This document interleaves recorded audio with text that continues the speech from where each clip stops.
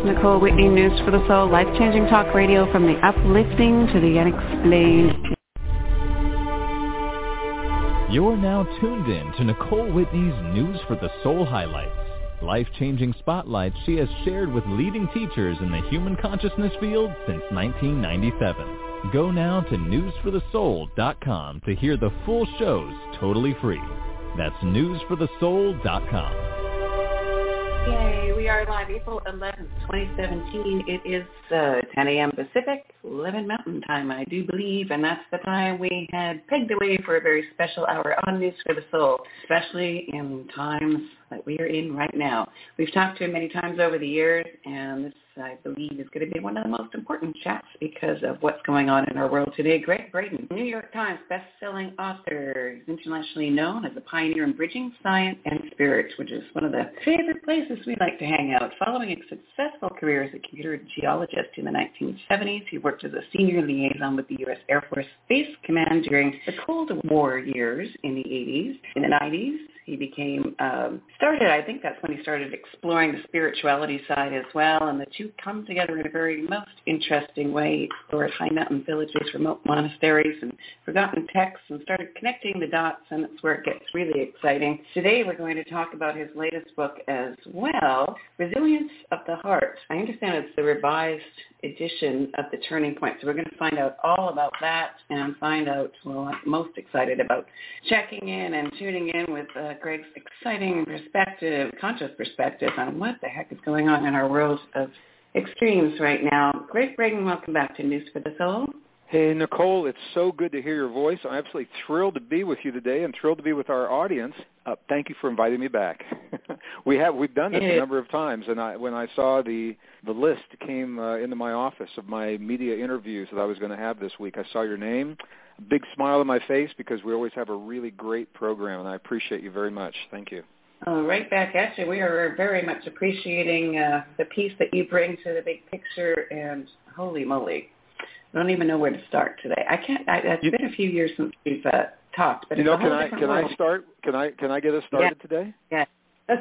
I'm going to just share with our listeners. I had a really interesting interview recently, another radio station, and the first thing the interviewer said to me, he didn't say, "Welcome to the show, how are you?" anything like that. He said, "Greg, why can't you stick with one topic like everybody else?"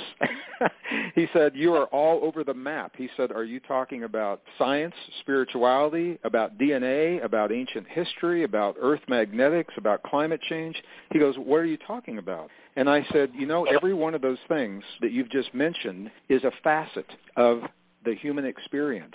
And in a very real sense, I said, I am talking about one thing, one topic. It just happens to be a really big topic, and it's about us and our relationship to ourselves and to the world and to the past and one another and to the future.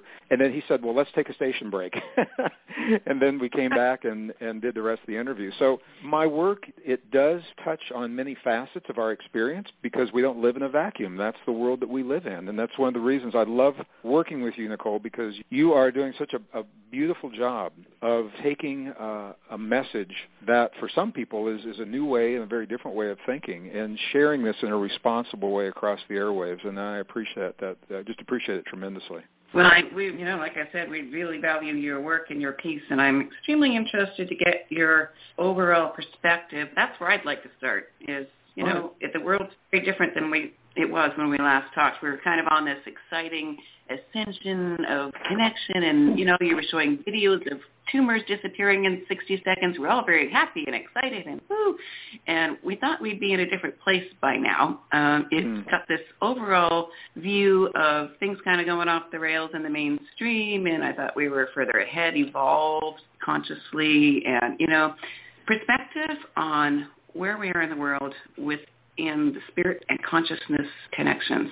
How would you sum it up in that view? Yeah, it's I was just reading a history summary of the last 200 years of our experience, and what many historians now are suggesting, they embrace that the 20th century, they're saying, was a century of what they're calling a century of discovery. Okay, so the big discoveries of physics, classical physics, quantum physics, subatomic particles, DNA, the Dead Sea Scrolls, the Nag Hammadi Library, the oldest records of the New Testament, the Nag Hammadi, and space exploration. It was a century of exploration, and it revealed many things to us. And the 21st century, they say, where we are right now, is we are on a very steep learning curve of discovering where those discoveries fit in our lives. How do we apply what we now know to be true in our everyday lives? And I think the world is reflecting that right now, Nicole.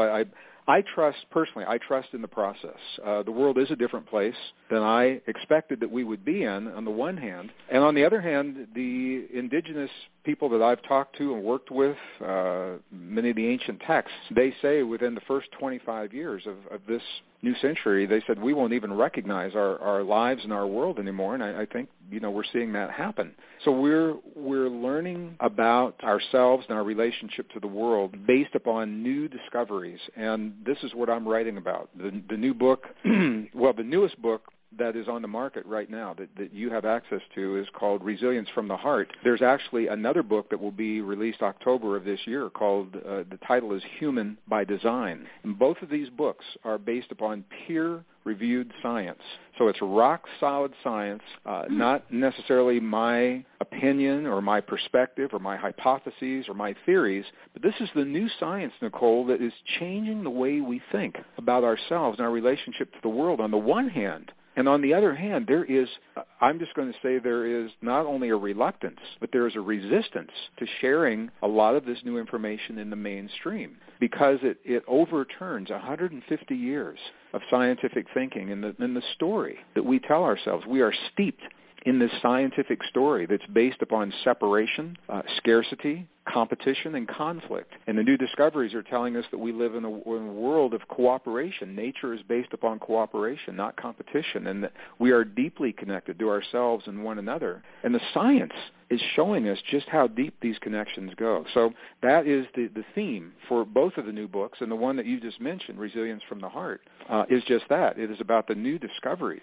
of specialized cells in the human heart that allow us a direct access to our bodies in ways that we've never thought possible in the past. We thought only mystics and yogis and special adepts could do something like this, and now it's becoming available to everyday people. So that's a long answer to a short question. I trust in the process in the world, and what I think we're seeing is an unfolding of understandings what is sustainable or what's not, what works, what doesn't. And what we're finding is a lot of the way we've been taught to think is no longer sustainable. And so we're the generation that's bridging these new discoveries and learning to apply them in our world. And I can't think of a more exciting time to be alive.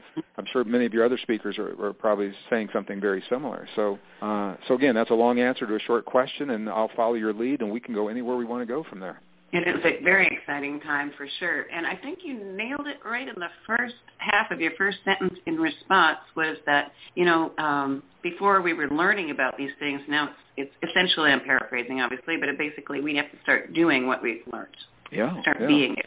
Well, that's the thing. What's happening is in the mid-1800s, when I began talking about the discoveries of Charles Darwin and, many of the physicists that were making discoveries in the late 1800s, people say to me, Greg, we're in the 21st century. What difference could those things possibly make? And it's a really good question, and the answer surprises a lot of people. Yes, we are in the early 21st century, a sophisticated, highly technological world, and the society that we find ourselves in and the way we have been conditioned to think about jobs, about industry, about our relationship to the earth, about personal relationships, the economy, corporations, all of those things, those ideas, those foundations were created in the mid to late 1800s.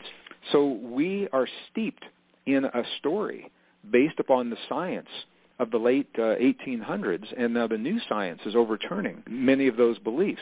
So knowing that we live in a world of cooperation, for example, rather than competition, that nature is actually based in cooperation.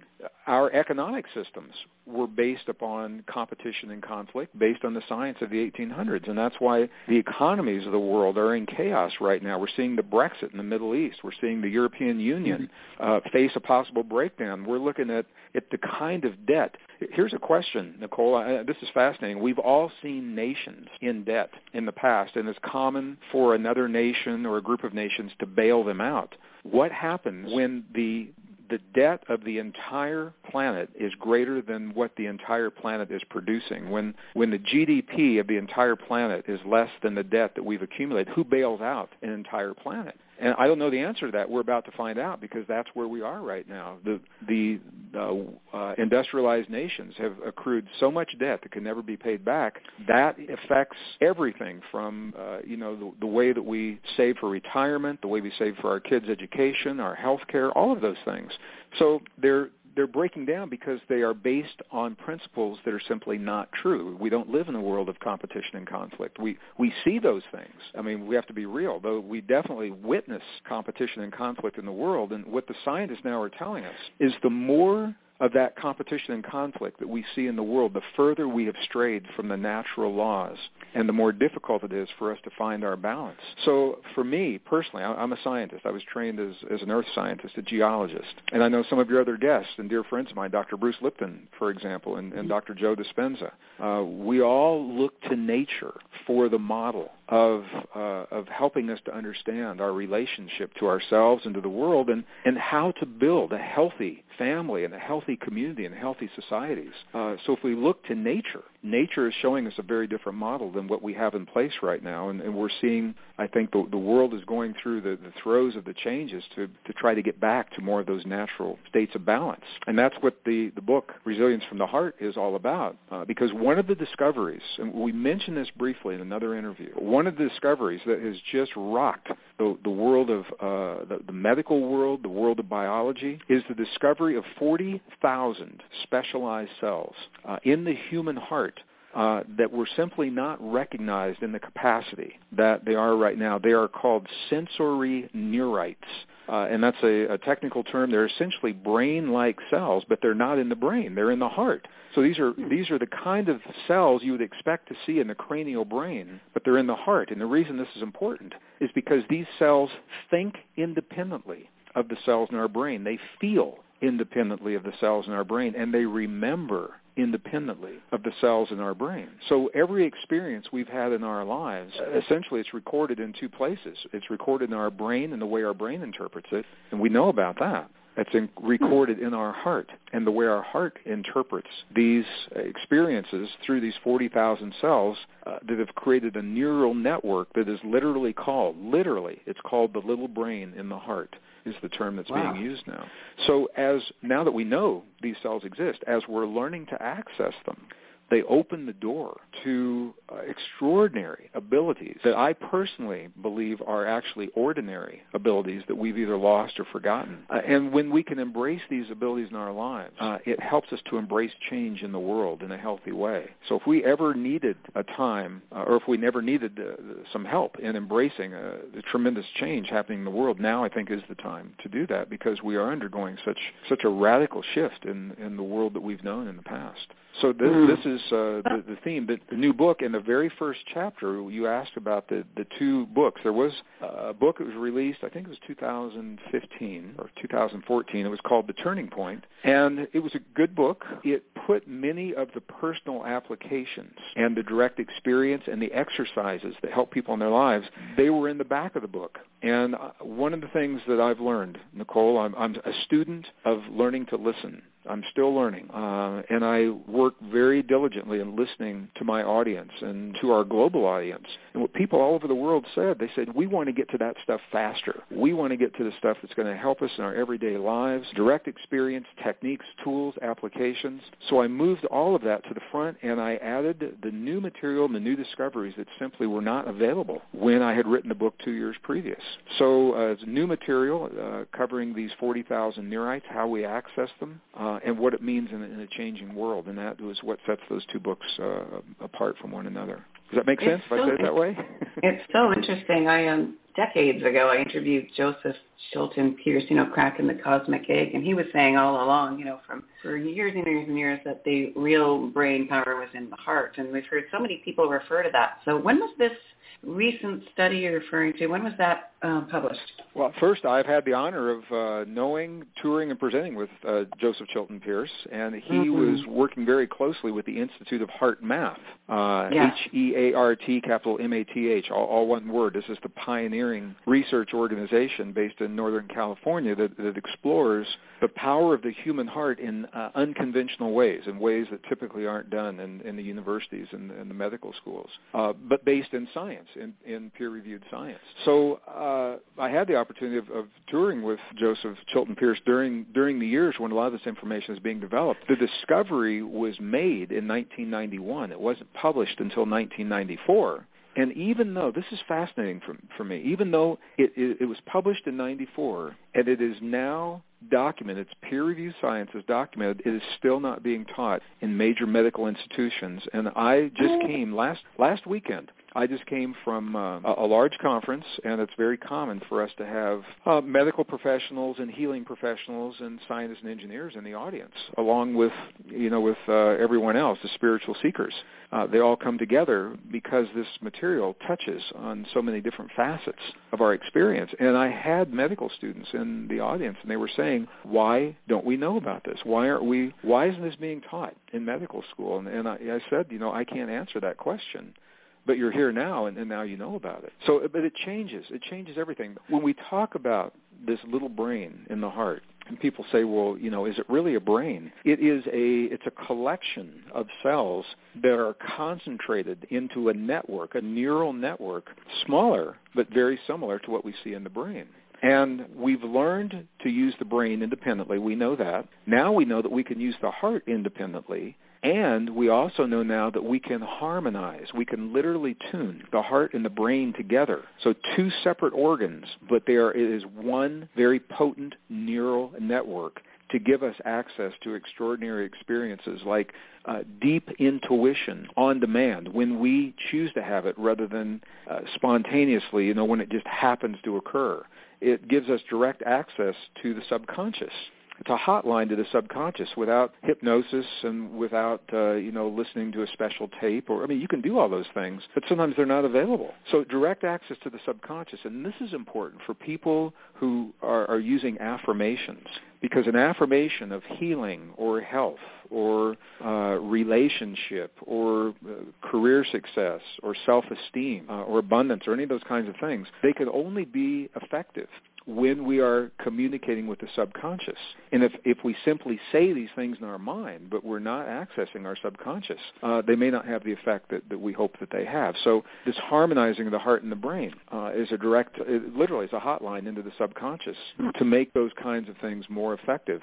Harmonizing the heart and the brain is a trigger for an extra powerful super immune response. And I can speak for my colleagues, my dear spiritual brothers and friends that I've toured with, such as Bruce Lipton and Joe Dispenza. We use these tools, or we couldn't tour the world with the kinds of schedules we have if we didn't have really powerful immune systems and the ability to regulate these things. So we apply these in our own lives. It's also a trigger for the anti-aging hormones that every one of us has in our bodies. It's also a trigger for reducing stress and creating more resilience in our lives in a time of change. So all of a sudden, knowing that we have access to these cells and that we can harmonize our heart and our brain together so they can work together, the act of doing this, that single act, opens the door to this vast array of applications, whether it's intuition on demand or, the 1,300 biochemical reactions, positive biochemical reactions.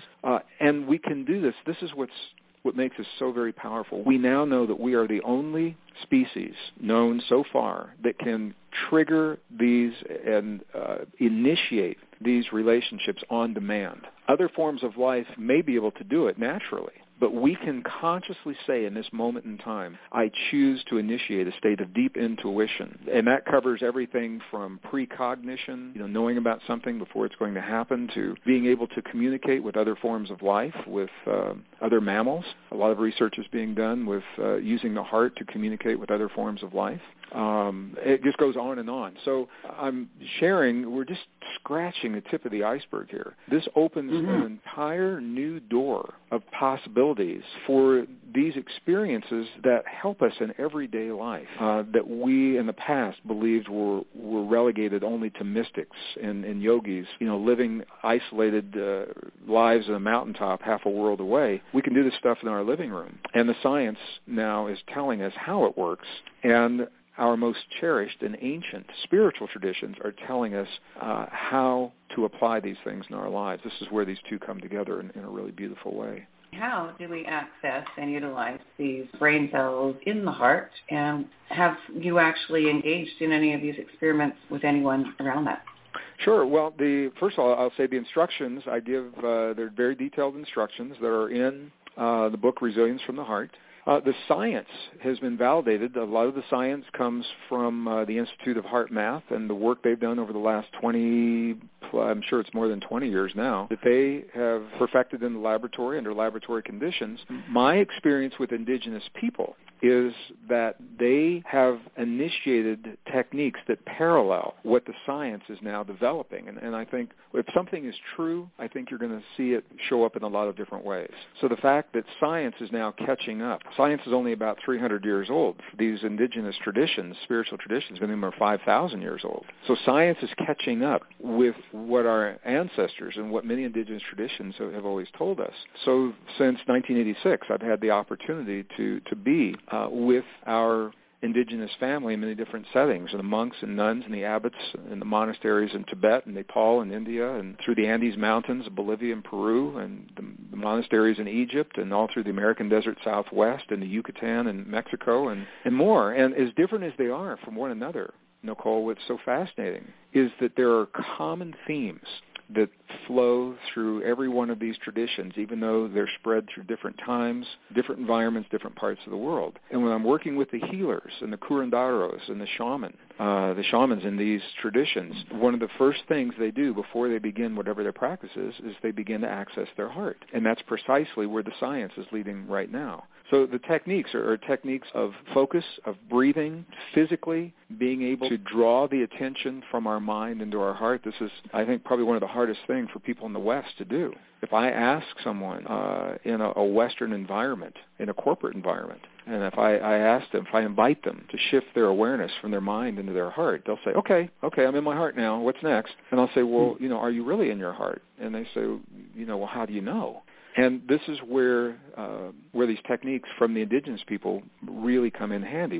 For example, and I'll just share one of the techniques that they share, is if we can gently touch our heart center, the center of our chest, right there on the sternum, gently touch that in a way that's comfortable for us. Some people use their middle finger and their ring finger, and they just simply touch their right on the bone, right there, right over the heart. I'm doing it right now as if you could see me, and here we are on the radio, so we're not. But some people in some traditions in the Middle East, for example, they use an entire open palm, and they place that palm over the center of their chest, over their hearts. And they do the same thing in the Yucatan in southern Mexico. They do the same thing. The point here is that the Buddhists will make the prayer mudra that we're all familiar with, and then they hold that prayer mudra with their thumbs right against the center of their chest. And this is what all of these traditions are doing, is they are physically touching their heart center, and here is the reason why that's important.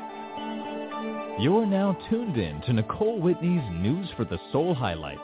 Life-changing spotlights she has shared with leading teachers in the human consciousness field since 1997. Go now to newsforthesoul.com to hear the full shows totally free. That's newsforthesoul.com. Our awareness, our conscious awareness, will always go to the place in our body where we feel a physical sensation. So when we physically touch our heart center in one of these ways, our awareness automatically goes to the place where that sensation is, and that is one of the techniques that the indigenous people use to move their awareness from their thinking mind into their feeling heart. So I'm just using that as an example. And then the breathing techniques that come after that are now validated. We have equipment, technology that we can hook people up to specialized pieces of software and be able to actually see the effect in their bodies that are occurring from making these connections. So we can talk more about that if you'd like to. I don't know how far you want to go with all of this. Well, down the rabbit hole. Yeah, absolutely. This is news for us all.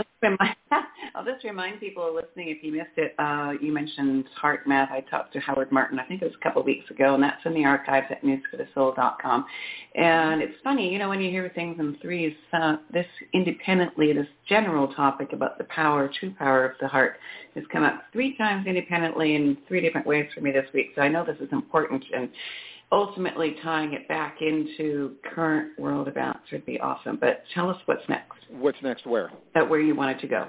Oh, well, you just mentioned Howard Martin. Howard is I met Howard because of HeartMath in the early 1990s, and I trained directly with Howard Martin, who is one of the founders of the Institute of HeartMath. And I've had the opportunity to tour the world. We have been on stages everywhere, and now I can call him a dear friend as well. So many of the things that I am saying here from my perspective, Howard and the Institute of HeartMath have given me permission as an independent author to share my experience and my perspective, integrating their work at the same time. So where I've had more experience with indigenous people and how indigenous people throughout the different traditions, how they have learned to apply this in our lives, Howard and the research team, the rock-solid science behind this stuff, from their institute in Northern California, they come at it from a little bit different perspective when they're training, in a corporate environment or with the U.S. military or something like that. But the bottom line for both is that we're getting people into their hearts. And that means different things to different people, Nicole. We were conditioned, if we were educated in the West, and I'm assuming most of our listeners may not be in North America but have a Western education. We've been taught that the brain is the master organ of the body. And we all know the brain is important. Of course, it regulates hormones. It regulates, the temperature in our body and a lot of the rhythms and the cycles and the functions within our bodies. But what we now know is the brain receives the instructions that tell it what to do. Many of those instructions come directly from the heart. Every moment of every day, there's this conversation between our heart and our brain. It's happening right now for everyone listening. There's a conversation. I'll just speak directly to our listeners. Listeners, there's a conversation happening right now between your heart and your brain. Your heart is having a big conversation with your brain through the vagus nerve. It's sending a lot of information through this thick nerve bundle into your brain. Your brain speaks to the heart less. It's not as big of a conversation, and it's coming primarily through the spinal column, down through the back of the brain and then down through the nerves in the spinal cord. So we're always having this conversation. The question is, do we know what we're saying? Do we know what it is that our heart is saying to our brain? And that is the core of these new discoveries and the ancient traditions. And it's by learning to focus in our heart, to breathe in specific ways, and to feel very specific kinds of feelings that we set up a dialogue. And the dialogue can be measured electrically. It's a very low frequency, 0.1 hertz, not even 0.1 hertz is the frequency that's optimum between the heart and the brain. So when we can focus on our hearts, breathe a little slower than usual, signaling safety to our bodies by breathing a little bit slower than usual, and we can begin feeling positive, what I would call, I don't like to judge feelings, but it's what we call positive feelings, such as gratitude, appreciation, care, compassion. Those are 4 big ones that the scientists have found work for most people almost 100% of the time. So if you can choose one of those, gratitude, appreciation, care, or compassion, this combination of events, the breathing, the focus, and the feeling, and this is key. When we can feel one or some combination of those 4 feelings, our body interprets that as this electrical signal from the heart to the brain. And the optimum signal is 0.1 hertz. And when we can establish 0.1 hertz, we can feel the feelings of 0.1 hertz between our heart and our brain, we are said to be in high heart-brain coherence. And that heart-brain coherence is the key to everything that we're talking about here. So in the new book that you mentioned, Resilience from the Heart, first chapter we talk about the new discovery, the cells, 40,000 specialized cells, and then throughout the book, what this means and how we apply it in our lives through various exercises. So that's the essence of what that book is all about. So are feelings the key, the doorway? You know, it's interesting. They are not exclusively the key. They are an important component that's been discounted in our culture. For most people, we have feelings and emotions and experiences, and we've been conditioned to discount them to a large extent until recently. People in their 50s and 60s right now remember when we were taught that your feelings aren't, they're not really real. I mean, it's just a feeling is what they used to tell us. It was discounted. Now we know that the feeling is a powerful component in these indigenous traditions, and interestingly, Nicole, the very texts of our most cherished spiritual traditions, the Western Bible, for example, and some of the Eastern traditions, when they were edited and there were pieces that were removed or condensed, what was taken out was the information that tells us the power of human emotion. So, for example, in the Christian Bible, the New Testament, the New Testament, and this isn't about religion, this is about instructions. This is about the masters of the past informing their students of the deep relationship that their students had within themselves and with the world around them. And those were based upon spiritual principles. The religions came along later and wrapped the rules and the dogma around those fundamental spiritual principles for control. But before the religions ever existed, those principles were already there, and so that's why I'm mentioning this. So, for example, New Testament, we know at least 43 books were removed in the 4th century by the Emperor Constantine.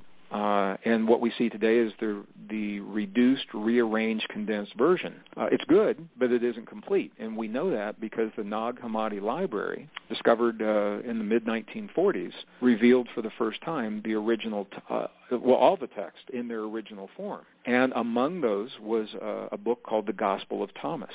So the Gospel of Thomas contains very specific instructions for the kinds of things that we're talking about that were simply removed from the biblical canon, from the modern Bible in the 4th century, telling us about the power of human emotion and how to use that emotion, for healing in our lives. So that's one example of where we've known this in the past, and then for a number of reasons, that knowledge was taken from one of our most cherished spiritual traditions, and now it's being reintroduced from the language of science. So the power of human emotion is what establishes that 0.1 hertz relationship between the heart and the brain. You can be in your heart and not have the heart-brain relationship. And that is another technique. Sometimes we don't need that full heart-brain relationship. Sometimes we can simply focus in our hearts through touching our heart center, the way that I mentioned, and through breathing techniques that slow our breathing so that we know that we're in a place that's safe.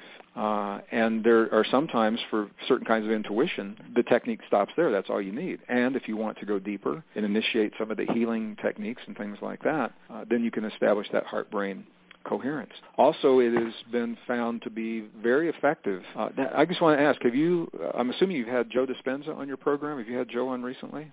Yes, not recently. I haven't talked to him in a few years, but yes, he's been on as well. Okay, well, one of the things, and the reason I asked, Dr. Joe Dispenza is a neuroscientist, talks about neuroplasticity and the way the brain can change. Another one of the new discoveries, Nicole, I mean, this stuff, it just goes on, because the science is moving so fast right now. But one of the discoveries is the existence of a brain state above the brain states that we've typically seen in our high school and college biology books with the alpha and the beta states. Now we have a gamma state. And the gamma state is a very, very fast brainwave. It is associated with super learning. So, for example, and total recall. So if people have seen movies like, if you've ever seen Jason Bourne, the Matt Damon and all of the Jason Bourne movies, where he does these amazing, he can walk into a room, he looks at the room once, he leaves, and he has total recall of everything in the room. Those techniques are actually being taught today, and they're using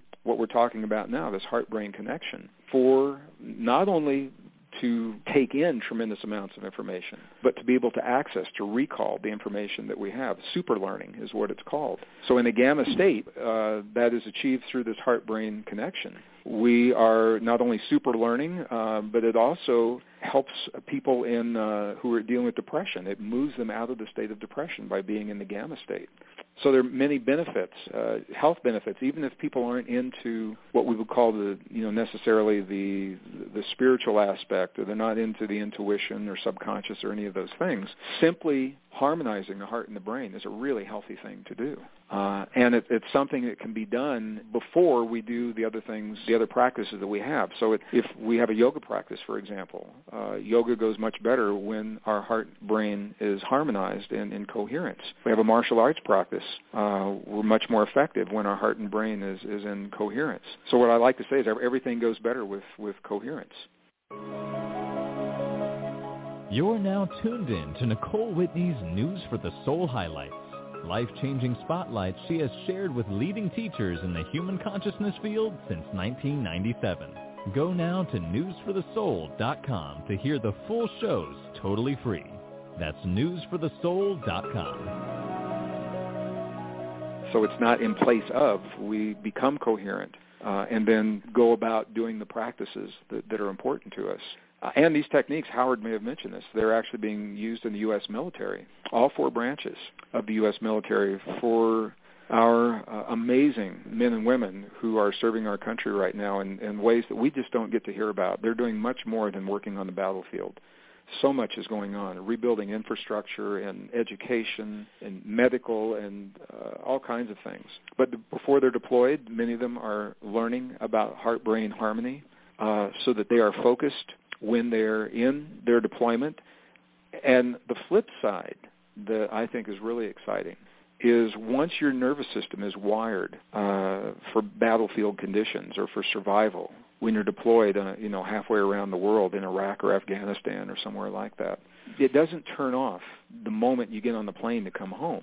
And the very sad statistics that we're seeing about U.S. men and women, service men and women coming home, and high rates of suicide. It's very sad to talk about. High rates of divorce, things like that, because they're having problems reintegrating. How do you make that shift from being in the battlefield to walking down the streets of San Francisco or Chicago or Albuquerque, New Mexico, or wherever?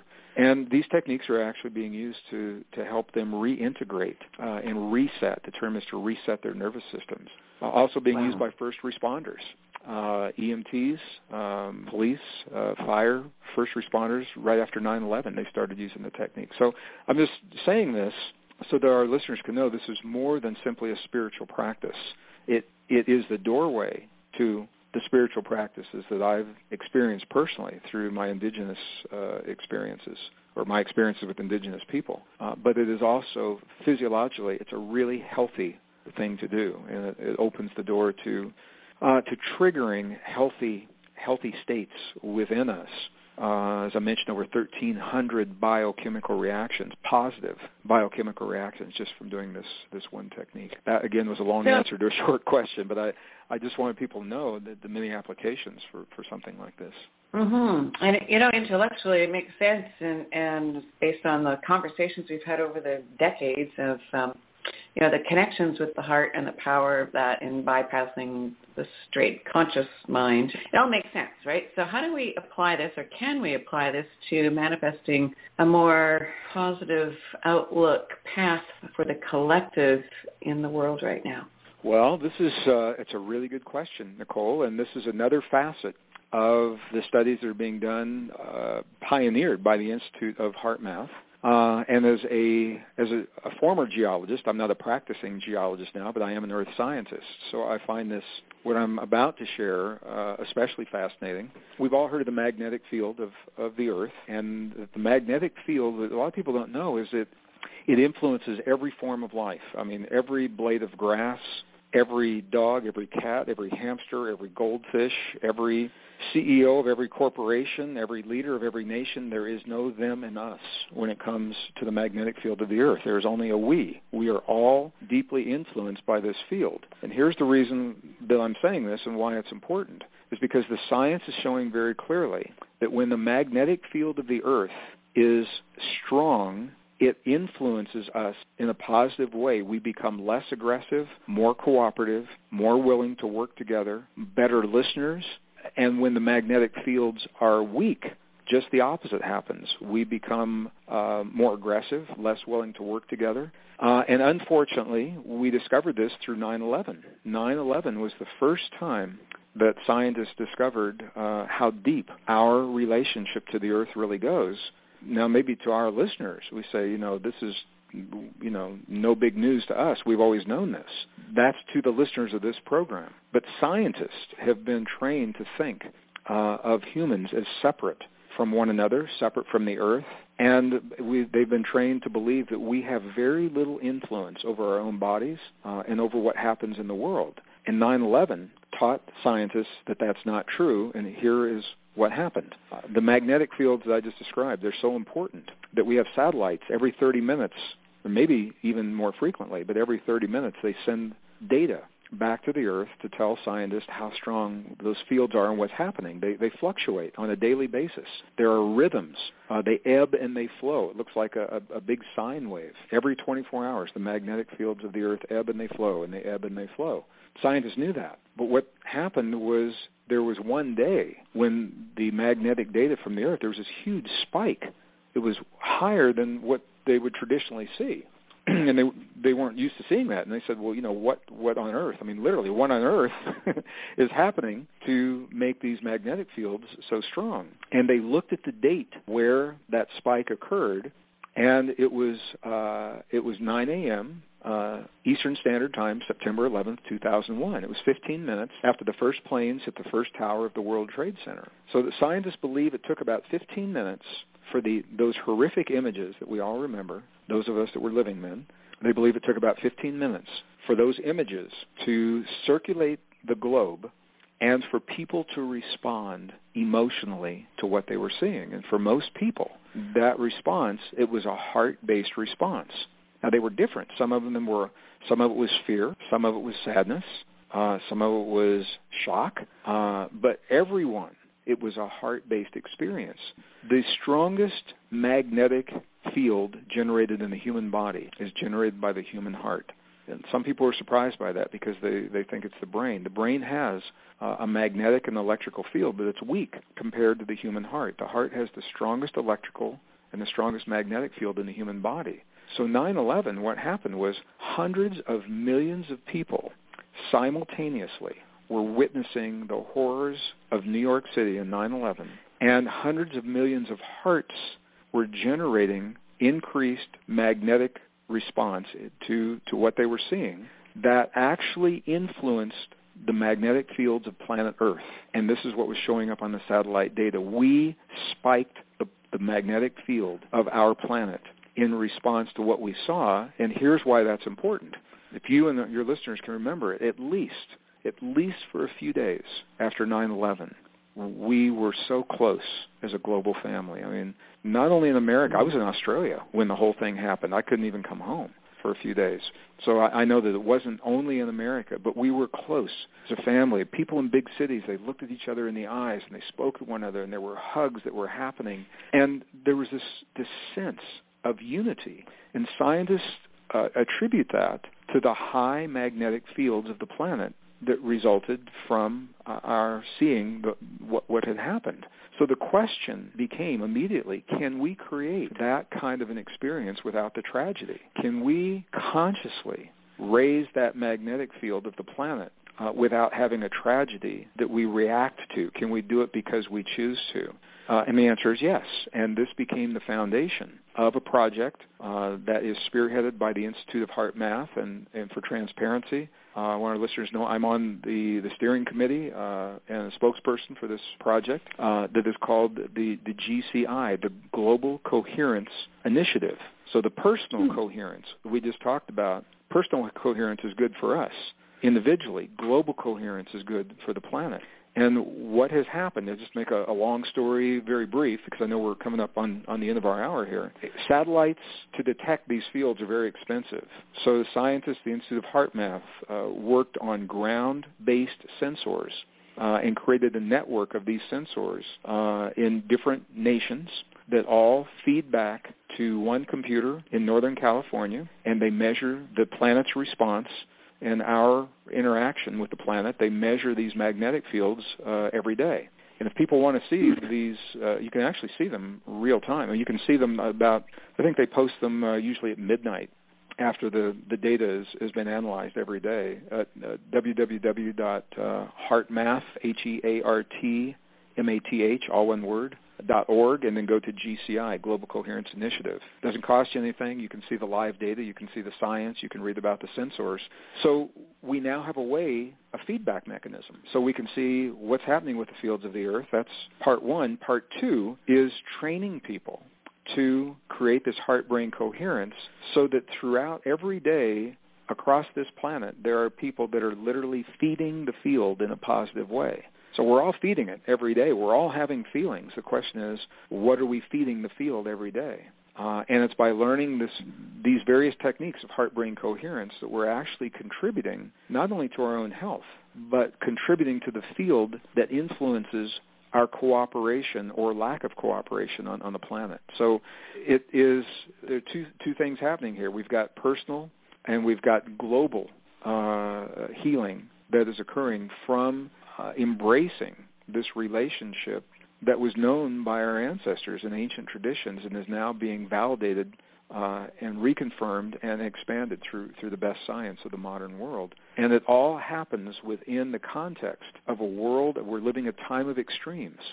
The world is changing faster than we've been prepared to accept, and for many of us, we're just not used to that kind of change. So I think when I said I trust in the process, it's only now that the science is giving us the tools to tune our bodies and harmonize to the rate of change that we're seeing in the world while the demand for that change is emerging. And I think it's perfect symmetry, perfect timing. I don't understand everything that's happening. I don't claim to, but I do trust in the process and as I see it unfolding. Wow, that's exciting. Global coherence sounds very intriguing. When next time we talk, we'll have to get more into that. I'm curious as if you know if there was any kind of major thing tracked on November 8th, 2016. If there were any major, the signal broke up a little bit, and I couldn't hear what you said, Nicole. Sorry, major energy shift tracked on November 8th, 2016. You know, it was interesting. I went back. It was not what people would have expected. I went back and I looked at the magnetic fields. You're talking about the elections, right? Yes. Yeah, I went back and I looked. Well, first I compared. I went back to Obama's first election, the very first time he was elected. And what the data showed is that there was a lot of excitement in the fields leading up to his inauguration. And on Inauguration Day, not so much the election, but on Inauguration Day, the field became very quiet. It was the global energetic field became very quiet. Scientists are reluctant to say one thing causes another, so what they will say is that something correlates with another, and there's a high correlation between a calm that flowed across the planet, at least in those magnetic fields, and when the inauguration happened, and it lasted for a few days. We didn't see that kind of change, but we also didn't see a lot of, they thought the scientists and many casual observers thought there might be some kind of, anxiety showing up in the field, and that didn't really show up either, at least initially. It showed up a few days, I think it was 3 or 4 days later, there started to be a lot of activity in the field.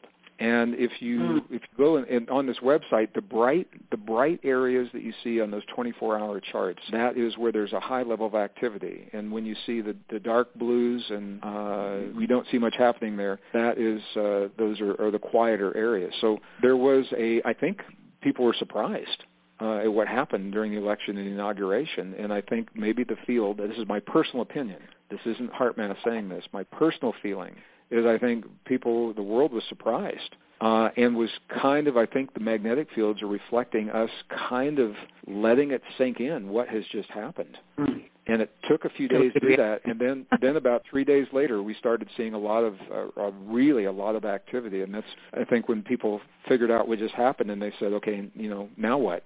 What's next? So that makes sense. Yeah, that makes sense. Well, that's a very intriguing project. Wow, I'm going to I was not aware of that, and now I'm on the live data, so I'm going to be on there for several hours. That's fun. Thanks for letting us know about you were able to bring up the site while we're talking? Yes. I went into Global Coherent under research and then live data. So so you can see the live data. What's important here is this project, and I tell you, everyone is fascinated by this, U.S. military, mainstream scientists. We've never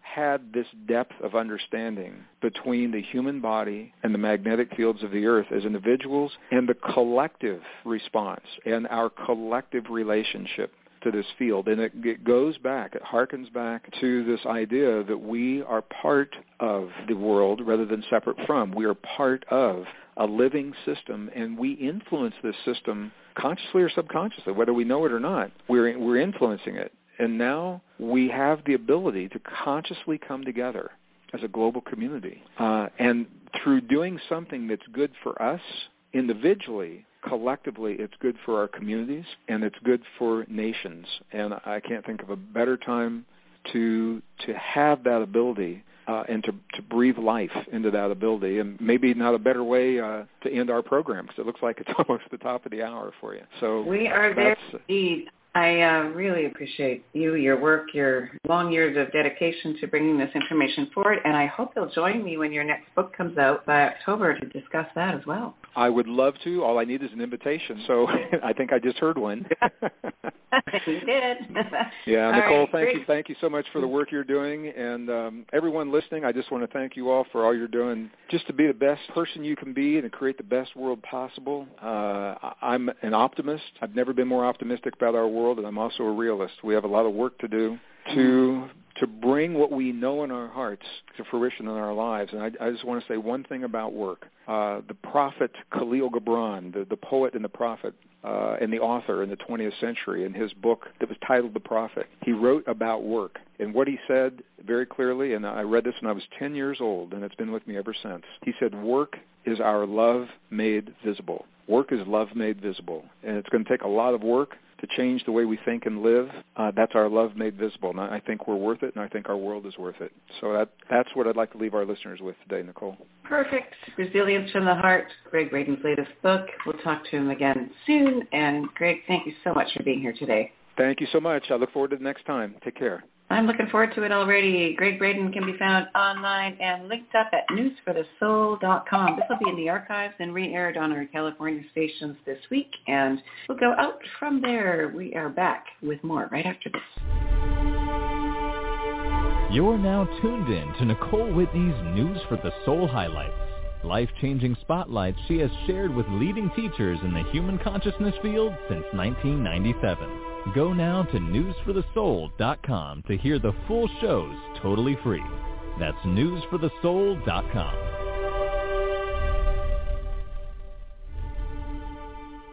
And we love News for the Soul! I'm feeling enormous energy around this show. Just enormous. I really have to hand it to you, Nicole. You've created sort of a niche of amazing connections that just like the angels and the devatas that are like attracted to News for the Soul is amazing. Like this is what's it's some angel telling somebody, okay, listen, get on this show, listen to this program, even not my program, whatever program you've got on. It's really amazing. It's hard to believe it's 17 years since I was there in Vancouver.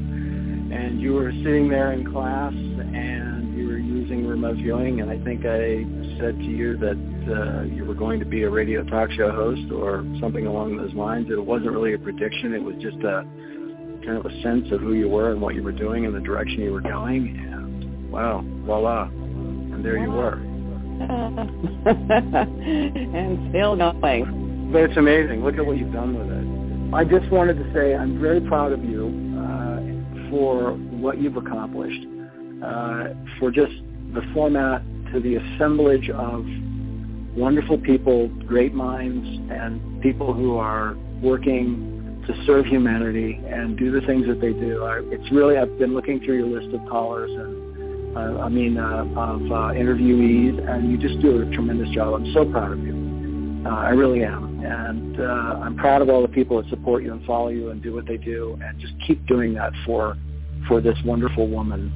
It's so important because there are not a lot of really high-quality message portals that are out there where messengers get to come in and say what they want to say in this format. So it's because of your support of her that she's able to continue doing that. So please step that up and continue doing it. And I just want to do it more. I mean, I feel good being here and being with you. I always do when I'm talking with you. So I think we just need to keep doing this more. And we love News for the Soul. Hello, everybody. This is Daniel Brinkley. Welcome to the Hearts and Minds of Informants. This is News for the Soul. Hello, this is Satyan Raja, and you're listening to News for the Soul. Be open in your mind, your body, your being. Allow yourself to drench in this awesome information to evolve you to your next place. Hey, this is Dave Morehouse, and you're listening to News for the Soul. Yeah, man. We all love to hear the good news, so we all should rush to hear the good news. But we cannot find the good news. NSTS, NSTS. News for the soul at the very best. NSTS, NSTS. News for the soul at the very best. NSTS, NSTS. News for the soul at the very best. Yeah, man, just log on to www.newsforthesoul.com. You hear me? We are a life-changing talk radio. We give you good news to keep you on the go. And you can also share the good news you know. And that's the way we keep in the flow. Wow. We only focus on the positive things, yeah. We only focus on the positive things, yeah. We not go put none of the negative in there. We not go put none of the negative in there. NFTS, NFTS. News for the soul at the very best. NFTS, NFTS. News for the soul at the very best. Log on to www.newsforthesoul.com. Every time, come hear the good news, share the good news. And we all feeling good for the good news.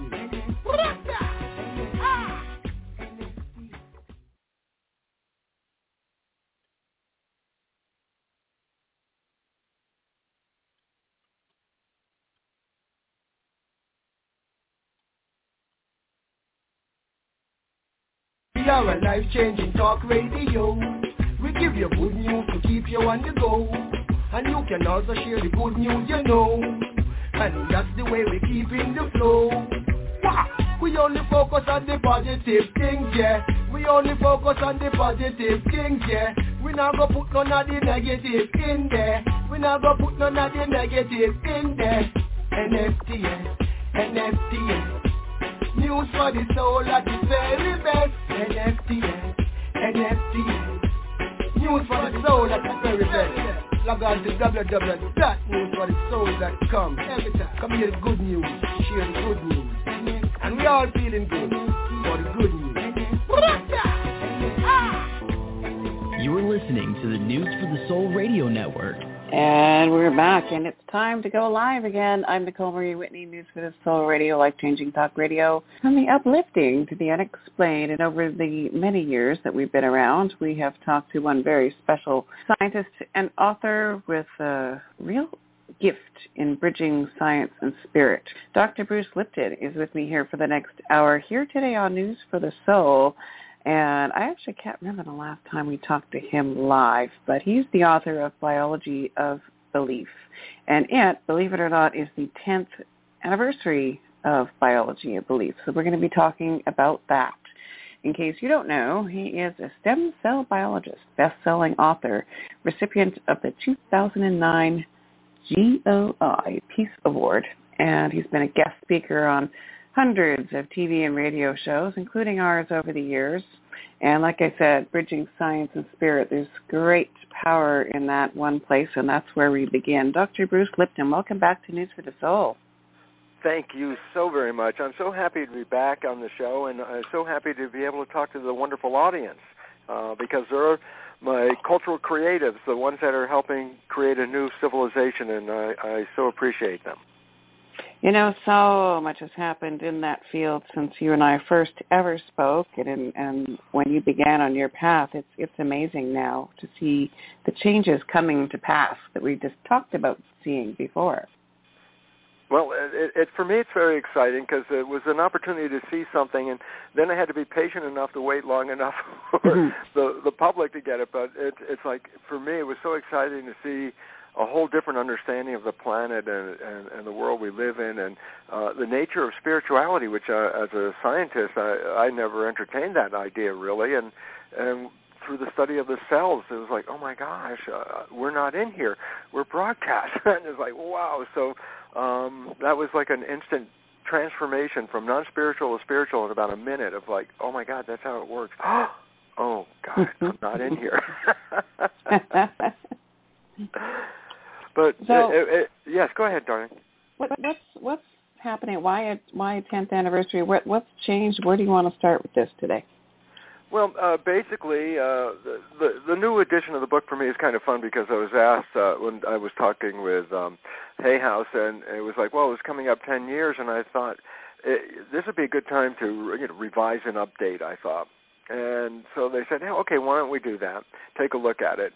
And for me, what was the really most exciting part, I hadn't read the book for 10 years, I guess, anyway, and I sat down and read the book, and I got to the end of it, and I said, wow, I don't have to change a word of this book. It's exactly right from the 10 years of science. And I said, but a lot has happened in the last 10 years of new stuff that is relevant to our lives, and I thought, no, I really wanted to include what has happened in 10 years. So there's an additional 40 or more pages of current things, including wonderful discussion about something called telomeres, which I presume was talked about on your show at some time, right?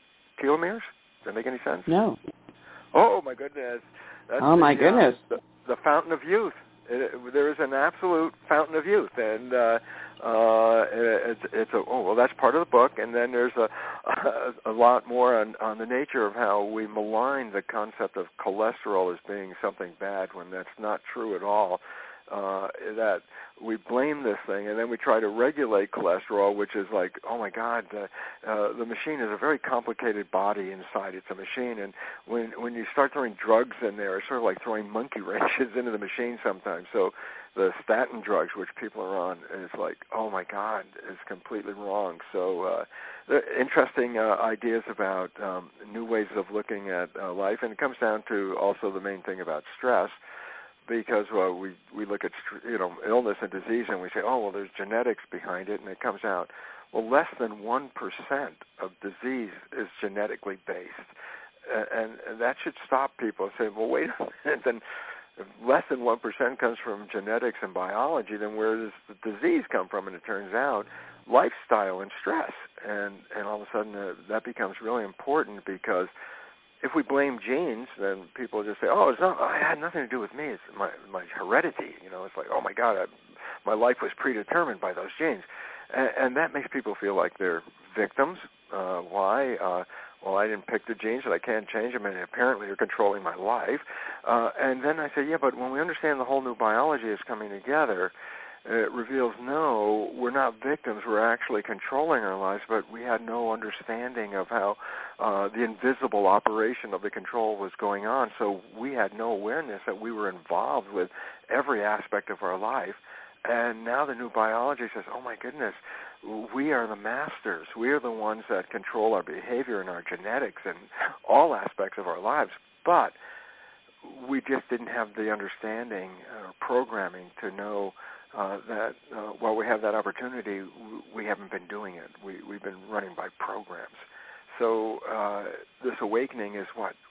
Going from the idea of victim of your life to the understanding that we are masters, that we can control this biology on the inside and profoundly influence every life aspect on the outside when we start to understand the new biology.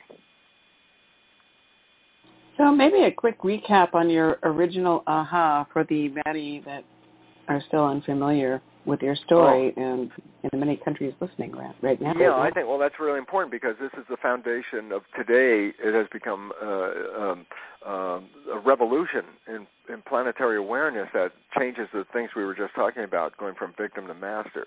When I was back, let's say in 1970, and being involved with teaching in a medical school, I was teaching medical students the belief that genes control life, the idea that most people still hold anyway. I was teaching it back then. And at the same time, I was cloning stem cells, and this was like 40-some years ago. And what I found in the stem cell culture was I would put one cell in a petri dish, one stem cell. That's an embryonic-like cell, multipotential. And I'd put one stem cell in a petri dish by itself, and it would divide every 10 hours. And after a week, you'd have about 50,000 cells because it keeps doubling and doubling. And I said, but what's interesting, there are 50,000 genetically identical cells. The experiment I did was split the cells up into 3 different petri dishes and change the environment a little bit in each dish. And you say, well, what's the environment? I say, well, we grow cells in culture medium, a fluid. I go, well, why? Well, because that's the natural state inside the body. They're inside a fluid system. When you cut yourself open, the fluids leak out. So basically, cells grow in a fluid environment. And I say, well, what is the composition, or how do you make up an environment for cells? And I go, you identify the blood components from the organism where you get the cells from. So in other words, if I grow mouse cells, I make culture medium based on the blood components found in mouse blood. And when I grow human cells, I try to make culture medium, which has the same composition as human blood. So it's like they're at home. So I say, okay, what did I do? I have genetically identical cells, 3 dishes, but I changed the composition of the culture medium a little bit in each of the 3 dishes. So I have genetically identical cells, but a different environment in each dish. And the result was, in one dish, the cells form muscle. In the second dish, the cells form bone. And in the third dish, the cells form fat cells. Well, there's a very profound point here. It's like, well, who or what controlled the fate of the cells? Point. They were all genetically identical, so it wasn't built into the genes where this program unfolded from. They all had the same genes. It turned out it was the environment. And the relevance about that is, here I am in the classroom teaching students genes are making decisions. Genes turn on and off. Genes control life. And then I find out in my research, it's like, that's not true at all. It was like, whoa. Basically, that was some pioneering work. Today's field of science that is really focusing on what I was seeing 40 years ago is called epigenetics. And you say, well, it sounds like genetics. I go, well, here's the difference. When I was teaching in medical school, I was teaching what was called genetic control, simply control by genes. I say, but today the science is not called genetics, it's called epigenetics. And I say, well, what's the epi? I say, oh, epi means above. So I say, oh, then when I talk about today, epigenetic control, I'm saying control above the genes. This is the whole remarkable evolution. We were thinking genes turn on and off. That's a total false statement. Genes are blueprints. They have no more activity than a blueprint in an architect's office. They're just patterns. But the idea about it is something selects the patterns and selects the programming above the genes. And that's what we're beginning to find out. It's the environment that is adjusting the biology so that whatever's going on in the environment influences your biology. So you walk outside and it's warm out and the skin feels warm. The biology adjusts itself now to cool down the body. Oh, you walk outside when it's cold out. Oh, when you feel the environment of cold, the body adjusts itself to make itself warm. So the body is adjusting itself to the environment. And I say, well, why is that relevant? And I go, well, some environments are very healthy and some environments are not very healthy. And when we get sick, we have a tendency to say, oh, the genes and the biology are the problem. Now we know that over 90% of illness is not due to the genes at all. Less than 1% of illness is due to genes. And so where's the illness coming from? And it says the environment, and here's the catch, Nicole. It's not just environment, but our perception of the environment.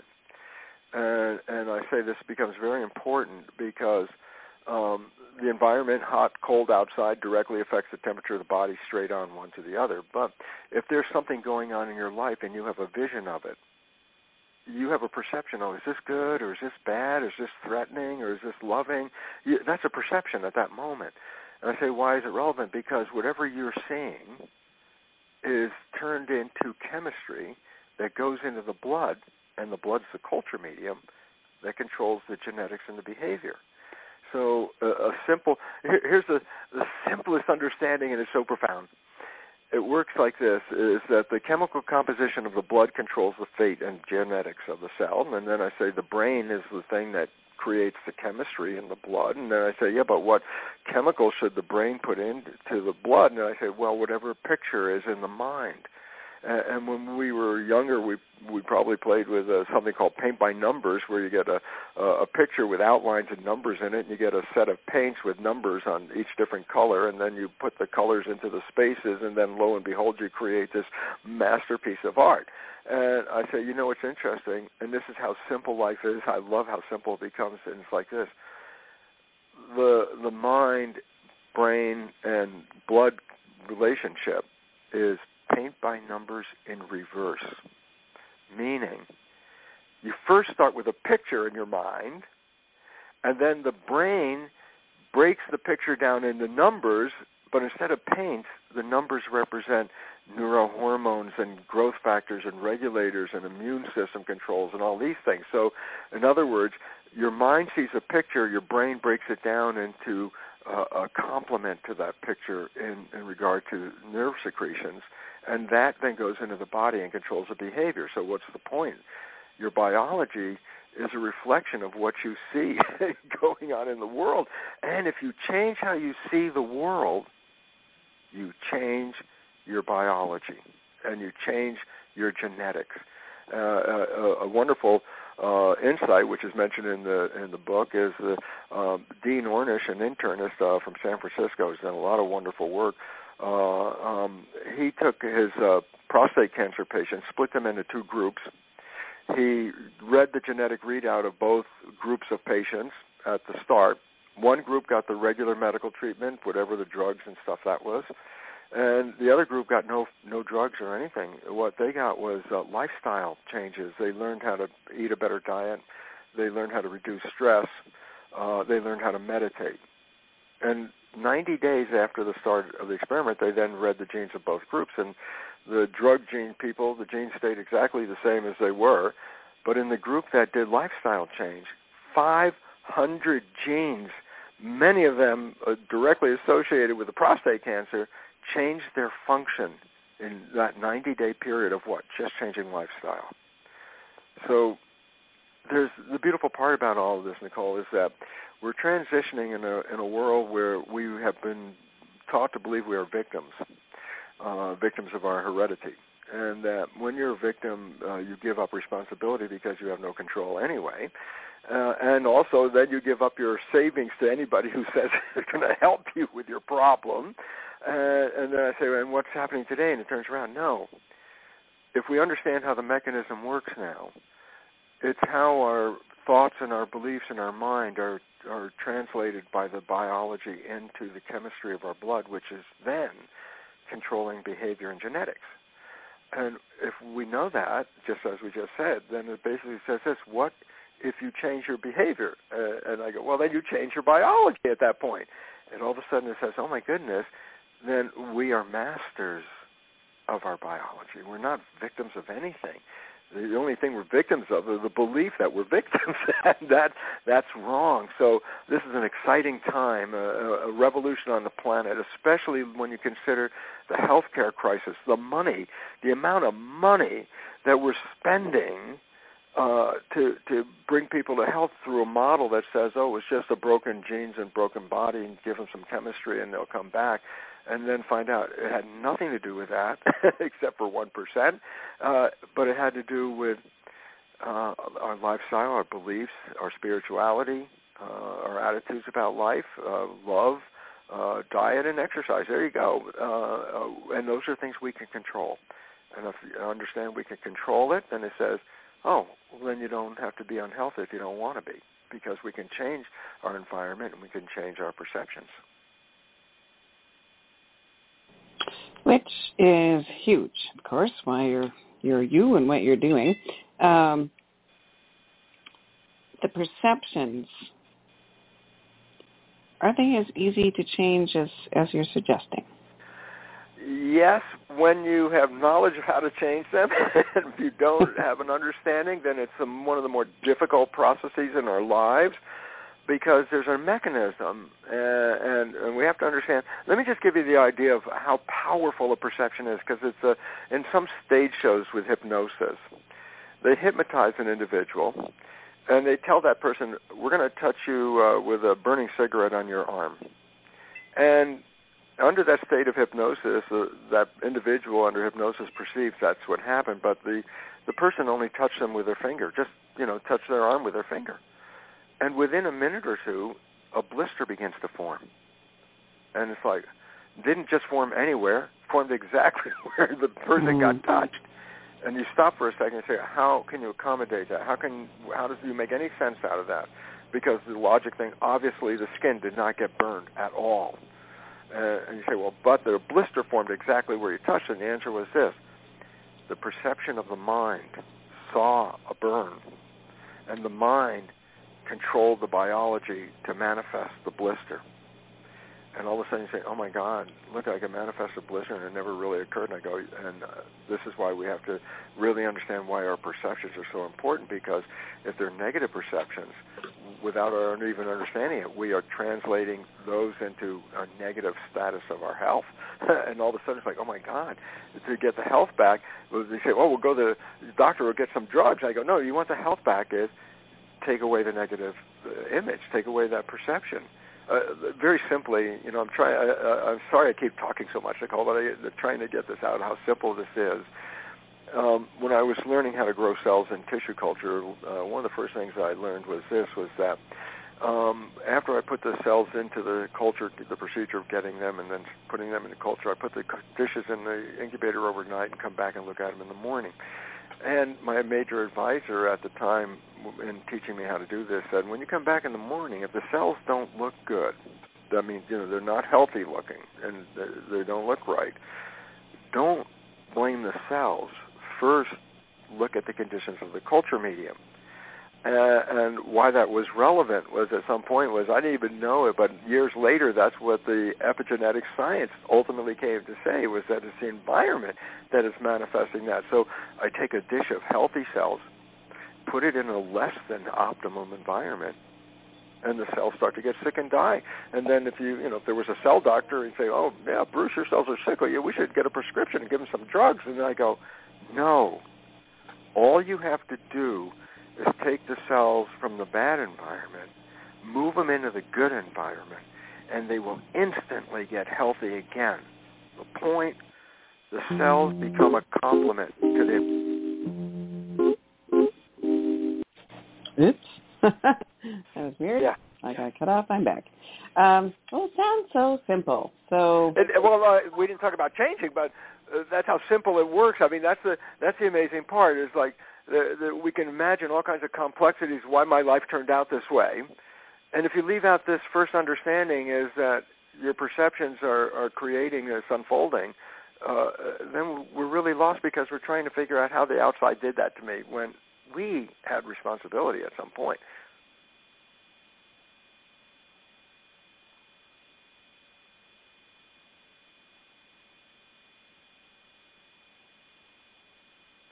Hello? You sort of cut out for a minute. We're getting little intermittent glitches. So just the last 10 seconds cut out. Okay, you can edit that? Well, no, we're live. Oh, my goodness. Oh, my goodness. Well, you got to go with the flow, so. That's right. And so, it's just very basically, it's important for us to recognize that if we own that we have responsibility, then it means we own that we can do something about it. And as you brought up, changing the perceptions, and as you also brought up, it seems to be very hard because so many people have difficulty in changing it. You know, you read all the self-help books, you go to the videos and watch the lectures, you do all these things, and no matter how much learning you get about how it should be, it hardly changes. And oh my God, change is hard. Well, to break it down, let's make it understanding about this. The mind, which is controlling the system, is actually comprised of two independent parts that are connected together. One is called the subconscious mind, and that mind is the equivalent of a record playback device, like a CD recorder.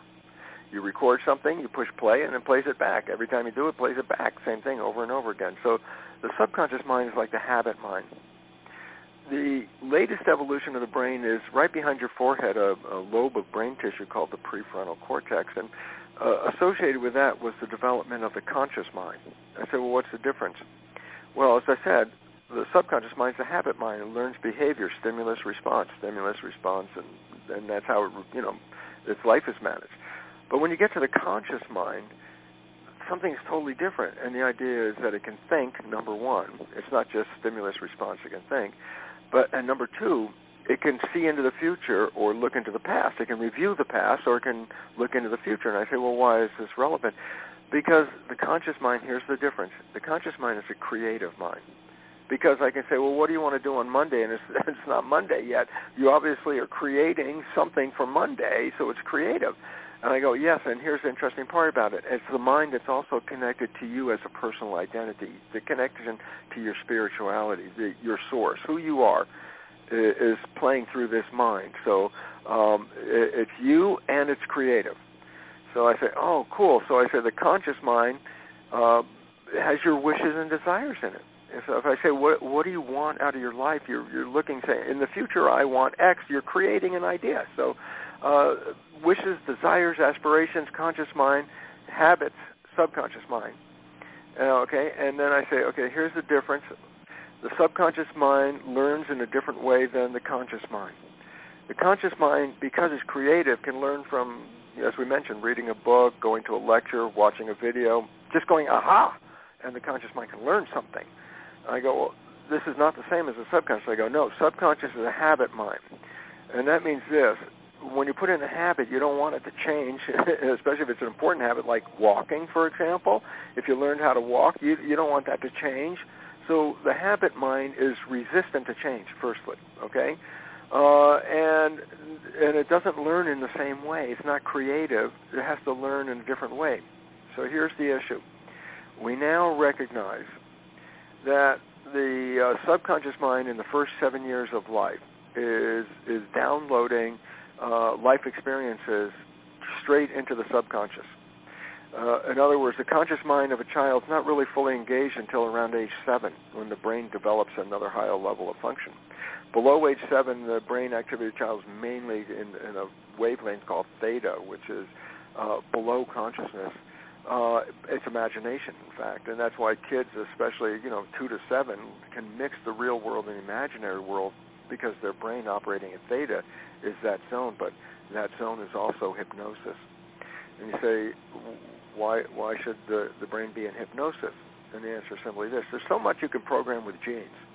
And culture, you can't program with genes. It changes all the time. So there's no genes for how to behave. And yet, when you're born into a family, the first thing you got to learn is how to be a functional member of the family and then a functional member of the community. And I say, well, how many rules is that? And all of a sudden you say, well, it's thousands of rules. And I go, okay, teach a 2-year-old. Here, sit down. I got to teach you a few thousand rules here about how to be a functional member of the family. It's like, well, that's not going to work. But it works for this reason. Nature designed the brain to be in a record mode for the 7 years. Recording what? The behavior of the mother, the father, the family, the community. Why?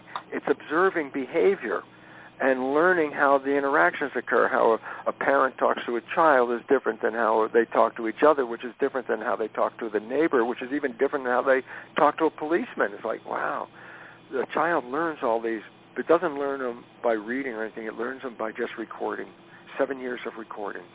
And that's why the first 7 years is download. Then consciousness begins. And then consciousness can use the data to make a life from it. But first you have to put the data in. So I say, well, the relevance then is the data that went into the subconscious mind in the first 7 years, A, is other people's behavior because you were recording other people. So that's A. B, you weren't conscious of the recording because your conscious brain wasn't working anyway at that point. So you didn't see this download occurring, okay? So it wasn't filtered. It was just whatever you saw was the download. And most importantly, it was a period where the brain was in theta, which is called hypnosis, okay? After 7, the conscious brain kicks in. The subconscious is no longer working on hypnosis at this point, okay? Now it's working on life experiences of live, what you're doing, okay? It changes the direction a bit. But the relevance is this. If the subconscious learned in the first 7 years through a process called hypnosis, but after 7 years, it learns in a different way. And what it learns by is repetition, habit. That's what's called the habit mind. So if you want to change a program after you're age 7, you have to make a habit, like an exercise, and you've got to repeat that habit, just like learning how to drive a car or learning how to walk. You had to learn. You had to do it every day, repeat it till you got it down. Or the ABCs. How many times did you start A and never could finish until you learned the next couple of letters, and then you progress until you could get to Z, and now guess what? Once you learned it, you don't have to do it again. So the nature of repetition is after 7, okay? So I say, well, you want to change the subconscious mind. How do most people try to do it? First big mistake is they attempt to talk to themselves. It's like, oh, you're talking to yourself. Oh, Bruce, don't eat that donut. You know, it's really bad. It's really, don't do that. So I'm talking to myself, don't eat my donut there. And then 10 minutes later, I'm standing there with a donut in my hand going, oh, you didn't listen to me. What's going on here? What the heck are you doing with a donut? And then I go, here's the point. The subconscious mind is a recording device that is recording these habits. It's a machine. There's nobody in there. Point. If you're talking to yourself, then presumably somebody's listening to you. You say, well, who's listening? You say, well, the subconscious is listening. I go, no. You see, subconscious is a machine. There's nobody in there. So if you want to change a recording on a disc, you can put the disc into the machine, and you can talk to the machine all you want. It's never going to change anything. And that's the most frustrating thing, because we can see what we want to change. We know what we want to change. We tell ourselves, and yet it doesn't work. And I say, why? Subconscious mind doesn't learn that way. It learns A, through hypnosis, or B, through repetition. And I'm going to add a third one right now because it's really important. There's a whole new field, and this is the exciting one, called energy psychology. And energy psychology is are modalities of changing subconscious programs that rely on super learning processes. And you say, super learning? I go, yeah. Maybe you've seen somebody read a book by moving their finger down the page. As fast as they move the finger down, they read every word on the page, and they flip through a book, and they can read a book in minutes. That's an expression of super learning. I say, what's the point? I say, with some of these modalities, you can change a belief you had your whole life in about 10 or 15 minutes. And it's like, wow, this is pretty exciting. I go, yeah, we've had problems changing beliefs from before. For what reason? Because we thought that the conscious mind, subconscious mind were one and the same. So if the conscious mind became aware of something, of course the subconscious mind should have followed along. Okay, first mistake. No, they're two separate minds. Second, we believe that, well, one mind can talk to the other mind. I go, okay, false. Because you, the talker, in the conscious mind, is trying to talk to the subconscious when it's just a machine. Nobody's in there. So that's why the failure of that, okay? And then what we have to recognize is in the subconscious mind learns in different ways. As I said, hypnosis, repetition, and now energy psychology. So I say, you want to activate change? Well, there are 3 fundamental ways you can do it. Number 1, in the old days, it was called subliminal tapes. Maybe they're called subliminal CDs now. Basically, you put earphones on as you're going to bed, and you have a tape that gives a relaxation exercise followed by a belief statement you want to download about your life. And what's interesting is you go to sleep, and as you're going from awake to sleep, you pass through theta, the function of the brain of hypnosis. Your conscious mind doesn't hear what the tape is playing. The subconscious is hearing what the tape is playing.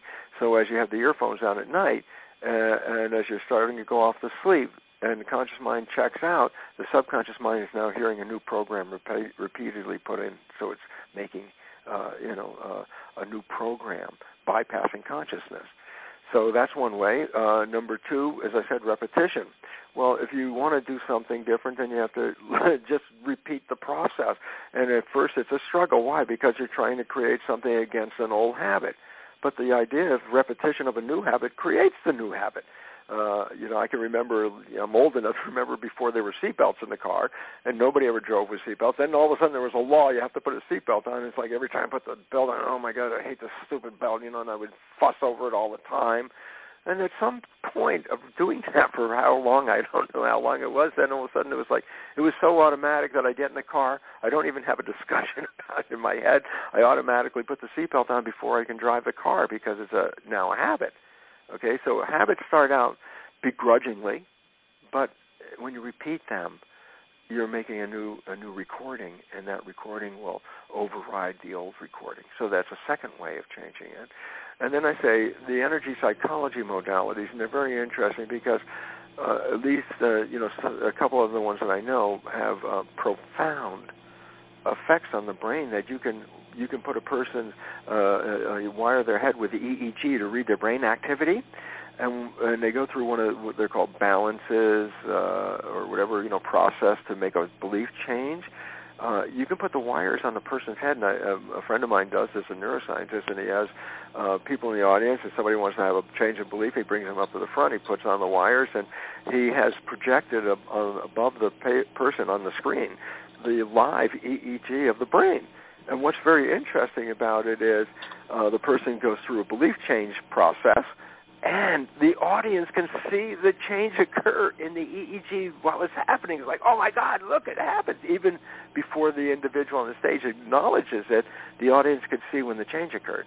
So basically it sounds like New Age woo-woo, but we now can record these changes that occur. And they're very profound. And for me, I've always lived by this old saying, necessity is the mother of invention. And interestingly, we're at a stage of our evolution where necessity says we must change our beliefs fast. And that new invention is energy psychology. So I'm unclear exactly what. Is it like affirmations and things, or is it something new? No, it's a little deeper than that. It usually involves some processing to engage the superlearning process. I know one very well because for years, I engaged the process in my own life, and if it wasn't for that, I wouldn't have been able to write that book 10 years ago because I had so much trouble with the belief system that I was a conventional research scientist, and you're standing in the community is based on how others view you in the community. And my subconscious mind had a knowledge. I said, if you write this book, you're going to alienate all those people that validate you as a researcher. And so my subconscious mind kept sabotaging writing the book because I saw that this would be a problem. And so I did a belief check, and sure enough, that's what I found that the belief was protecting me from losing my scientific status. And I had to put in a new belief, and that's one of the first times I used this process called Psyche. And I rewrote a new belief about writing the book and getting it done, no problem, and all that. And within the shortest time, within 2 or 3 months after that, the book was done. So it was removing a block that was unconsciously trying to protect me by saying, if you do this, this is bad. and I had to get that block out. And so I tried it, and it was like a 10-minute process or something like that. It was totally amazing. But the idea about it was that, how does this one work? Well, I know because you get into a posture, and it's called the whole brain posture.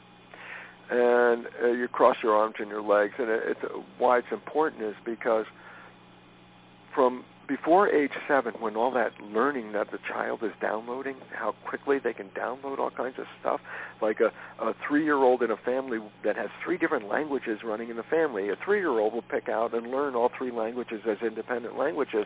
And I say, yeah, but after a child is, let's say, 8 or 9, you try and teach one new language, and all of a sudden you're up against the wall. And you say, well, how did the 3-year-old do it, and the 8 or 9-year-old couldn't do it? And I say, before age 7, our brain's left and right hemispheres work in harmony with each other. After age 7, there's a wave cycle that sometimes during the day you're more in the left brain, and then sometimes during the day you're more in the right brain, and then it goes back to the left brain. It's like a wave going sometimes left, sometimes right, left, right, left, right. And I say, well, this is profoundly important because each hemisphere of the brain is associated with different characteristics. So let's say my left brain is logical and my right brain is emotional. And I say, well, what's significant? I say, well, sometimes during the day I'm operating from my left brain. I'm more logical about everything I do. And sometimes during the day, emotional things affect me much more than logical things. And I say, well, what's the issue? I said, super learning, or that learning when the child before 7 was associated with both hemispheres working at the same time. As adults, we have trouble. And the reason is this, because the system is designed to go through the wave of left, right, and right. And if you want to put in a new learning program, it turns out if you can synchronize the brain so that both hemispheres are firing at the same time, that logic and emotion are now integrated into the program, you can rapidly download a new program. So many of the exercises involve, or the modalities involve similar kinds of exercise or something to do to engage this process. And this is very exciting because, as I said, it's a necessity for us in this stage of our evolution. We're facing some very serious civilization problems right now, and we have to empower ourselves. And as we talked about, there's 2 levels of empowerment right now. Number 1, epigenetics is, yeah, you're in control of this, and if you understand it, you can manifest it. And B, that collectively our behavior as a culture is undermining civilization, that we're going extinct, and it's not 1,000 years from now. You know, they're talking about like civilization collapsing within 20 years. This is reality, and the reason why is our behavior, human behavior, is undermining the web of life and humanity itself. And so we're in need of what? A rapid makeover, a rapid redo, a rapid change this program, and get out of the belief that life is a struggle for survival, and get out of this belief that you're a victim of your biology, and re-empower yourselves. And then when we do that, it'll change the world. And I just love it because one of my books is called The Honeymoon Effect. And it basically says, look, our lives may really just be a struggle all the way up, and to a point we meet this one person, and we fall in love. And then, like, the next day, it's like heaven on earth. You know, it's this period called the honeymoon effect where, God, it's so beautiful, life is so great. I go, you know, it was a struggle until the night before, and the next day, all of a sudden it starts to become heaven on earth. I say, what's that all about? And here's what the answer is. As I said, 95% of our life is coming from the subconscious programs. And the reason for that is because our conscious mind is thinking 95% of the day. And because it's thinking, it's not paying attention. When it's not paying attention, you don't stop whatever you're doing, driving the car, walking, whatever you're doing. You continue doing it, but now it's not controlled by the conscious. It's controlled by the subconscious program. It's default. I go, so it turns out 95% of the day we're thinking, so 95% of the day we're playing subconscious programs. Yes, they came from other people, so they're not our beliefs and wishes and desires, and we're manifesting 95% of the day a life that we've been programmed to live, what we can do and what we can't do, etc. And then I say, so what happened when you fell in love? And this is the fun part about the movie The Matrix, which is, as I mentioned, it's cataloged as science fiction, but for me it's a documentary. Yes, we've been programmed for 7 years of our life, and they talk about taking a red pill and getting out of the program. I said, you know what? We now know that falling in love is the red pill. We get out of the subconscious programming for a reason, and the reason is simple. When you have someone you find after you're looking your whole life, you have this one person in front of your face, the one you love, you don't let your mind wander. You keep your mind present, mindful. I go, why is that relevant? Well, our life up until that moment was being run only 5% by mindful and 95% by subconscious. And then after you fall in love, that moment you fall in love, it switches around, and now your life is run 90% or more from the conscious mind and less than 10% from the subconscious. And I go, well, what's the relevance of that? And I go, up till the moment you fell in love, your life was the printout of a program that you got. The moment you fell in love was taking the red pill. Why? You stopped playing the program because you didn't default to the subconscious because you were mindful. And I said, well, what was the consequence of being mindful without playing the program? I said, the honeymoon, heaven on earth. I go, well, wait a minute. So the heaven on earth is a reality except when you play the program. I go, yeah. And so when people change the program, we can take this, what looks like hell on earth, and everybody could live honeymoon on earth. It's the same earth, it's just an attitude change. So this is why we're so moving toward an evolutionary upheaval, and it's an evolution upheaval not in biology, not in genetics, but in consciousness. It just says we have to learn. We can get out of the program. We can create new programs, and using the subliminal tapes, using the repetition habit thing, or using energy psychology. These are all ways that you can rewrite any of the programs in your life that you got in the first 7 years that are causing you problems. And I'm going to keep talking now for another second, Nicole, because I came up with something interesting about it. It's like, you say, well, wait, I got these programs, and I say, well, what are the programs? And you go, well, wait, actually, the program started when you were in the last trimester of pregnancy and continued through the first 7 years. So I say, well, you got a lot of programming before you were born. You got programming in your first year, tremendous quantity, second year, and I just say, hey, Nicole, tell me what thing you learned when you were 1 year old. What's the program that you learned? You go, I have no idea what the program was. At 1 year old, why? Well, the conscious mind wasn't even really working until around 7 at some point. I mean, it has memories, but it's not conscious memories much. We'll talk about that, but why is it relevant? Because I say, well, what are the programs that you got in your subconscious mind that could be sabotaging your life? You say, well, I don't really know because I wasn't conscious when I got the programs.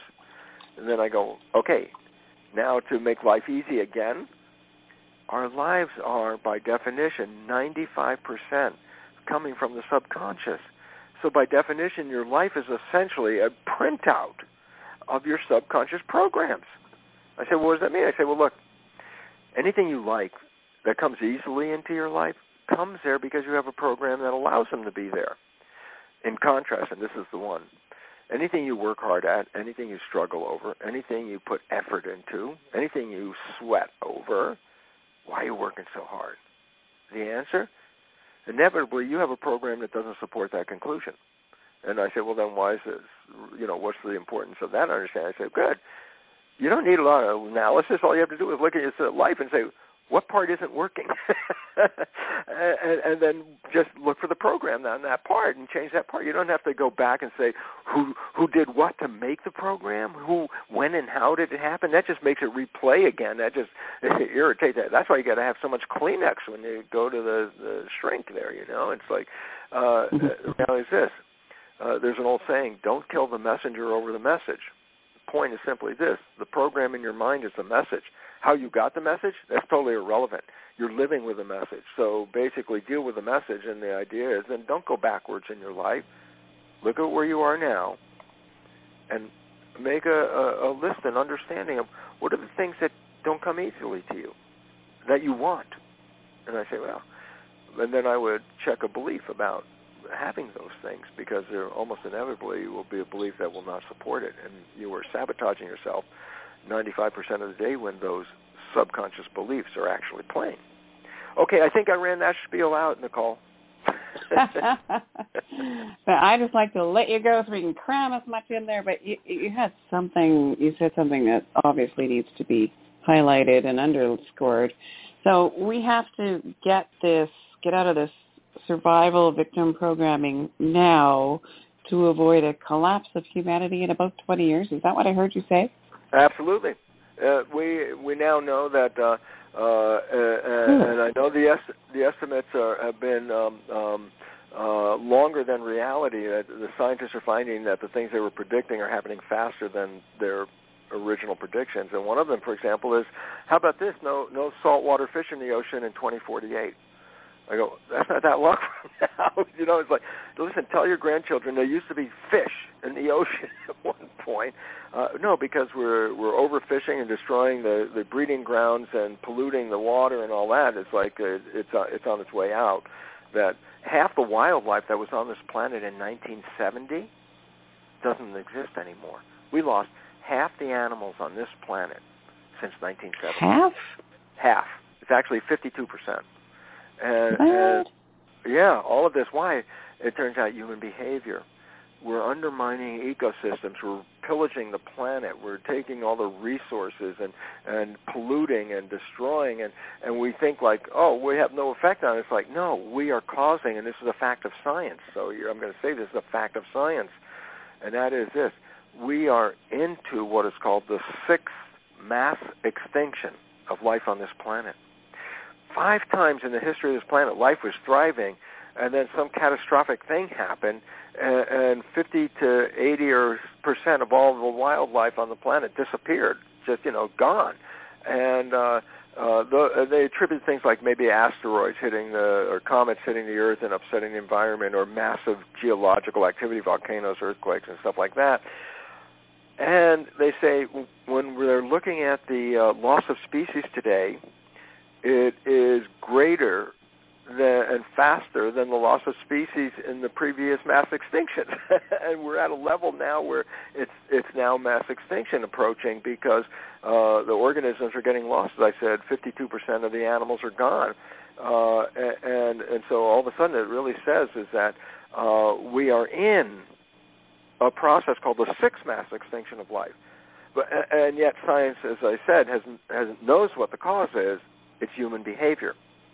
And then all of a sudden it says, well, if you want to stop the sixth mass extinction, then we must stop human behavior the way it's working, because it's destructive of not just the humans, but of the planet in which we live. And we're destroying ourselves and the planet.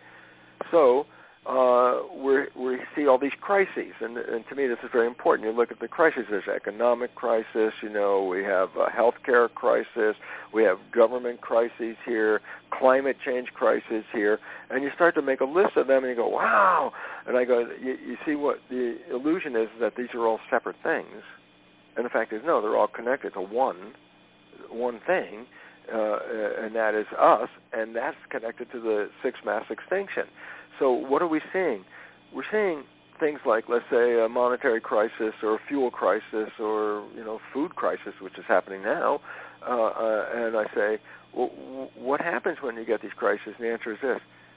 You cannot continue the way you have been doing things, because it won't work that way anymore. You hit a wall. You must change. The word change. That means we change the way we live in order to survive.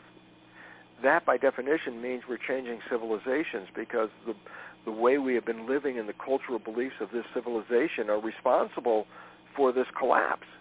And so when you look at the world and you see all those bad headlines and everybody going, oh, my God, it's so scary. And I go, no, you don't get it.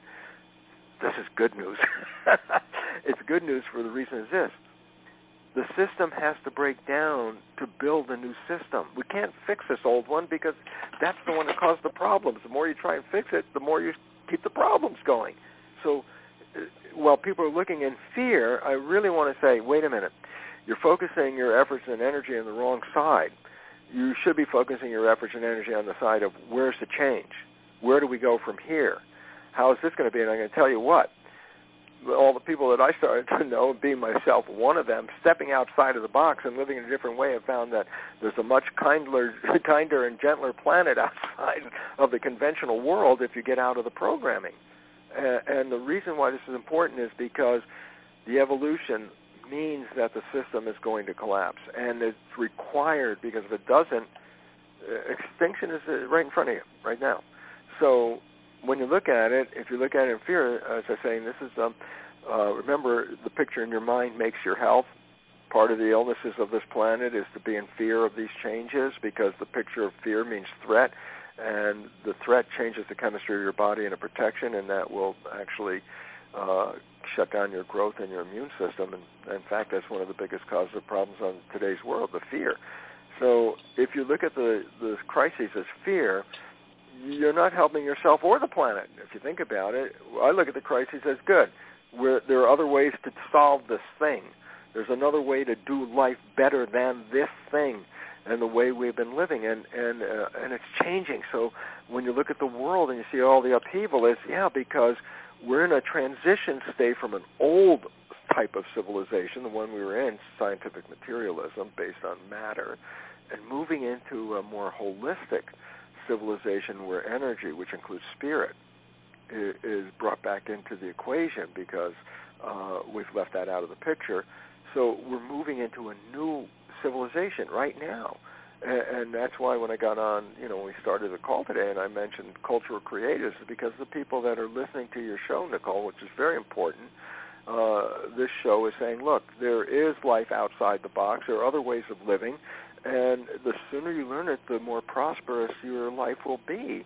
Because if you resist the learning, it's going to hurt because things are not happy if you resist it. So my message is, okay, we can change our way, look at the world, start to recognize that what do you want from life versus what the program said you would be. And this is a time of great flux and change, an opportunity to rewrite the programs, create the new world, and move out of this collapsing one into a civilization that we can thrive into. That's what's in front of us. And that's really what we have been doing, but you're saying we need to really bring it now. Well, yeah, there's talk, and then we got to do the action part of it. And I know that from my own self. Look, when that biology belief came in my head and I understood the nature, oh, my God, how my perceptions and beliefs and attitudes control my life, I got so excited I wanted to go out and tell everybody, because I thought, well, tomorrow the world will change when everybody knows this. And I'd get whatever I could, people would gather together, and I'd give a lecture and say, if you understand what I'm talking about, you can have the most wonderful life on this planet. And then that audience in those early days, they'd look at me and cock their heads and go, living your life doesn't look so good for a guy who says you know this stuff. And that was the big wake-up call, because I almost said, well, do as I say, not as I do. And then I realized, oh, my God, here you've got this great secret of life. You want to tell everybody else about it. You're not doing it. I realized, here's the difference. You can create all that knowledge in your conscious mind, but if you don't apply it in your behavior and you don't apply it in your life, then it's like information up on the top for a trivia game someday, but you haven't done anything. And that's what I had to do, is like, wait, now that I know how it works, I now have to manifest a life using these principles. And God, I have to tell you, look, my last book was called The Honeymoon Effect. Why? Well, when you start to see Earth as heaven where you came to create, it changes everything about the way we live on this planet. Well, holy smokes, the time has just zipped by us. That's a perfect pause moment, though, isn't it?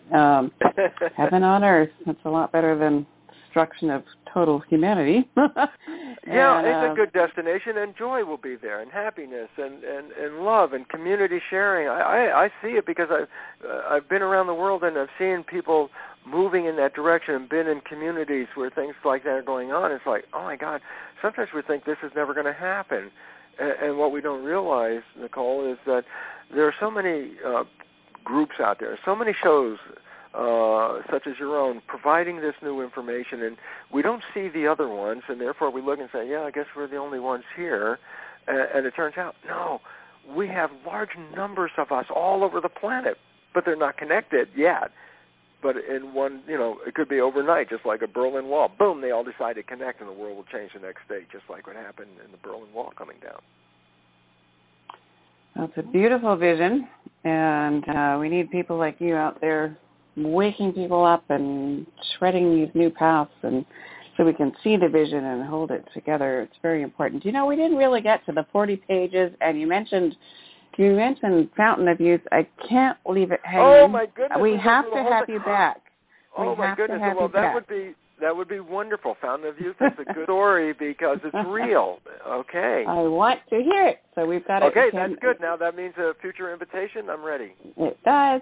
That's exactly what it means. So, oh my gosh, there's a show right behind us here. We've got about 60 seconds to the top here. So, Dr. Bruce Lipton, how do they get your updated Biology of Belief book? Amazon, bookstores everywhere. My website, which is simple, brucelipton.com.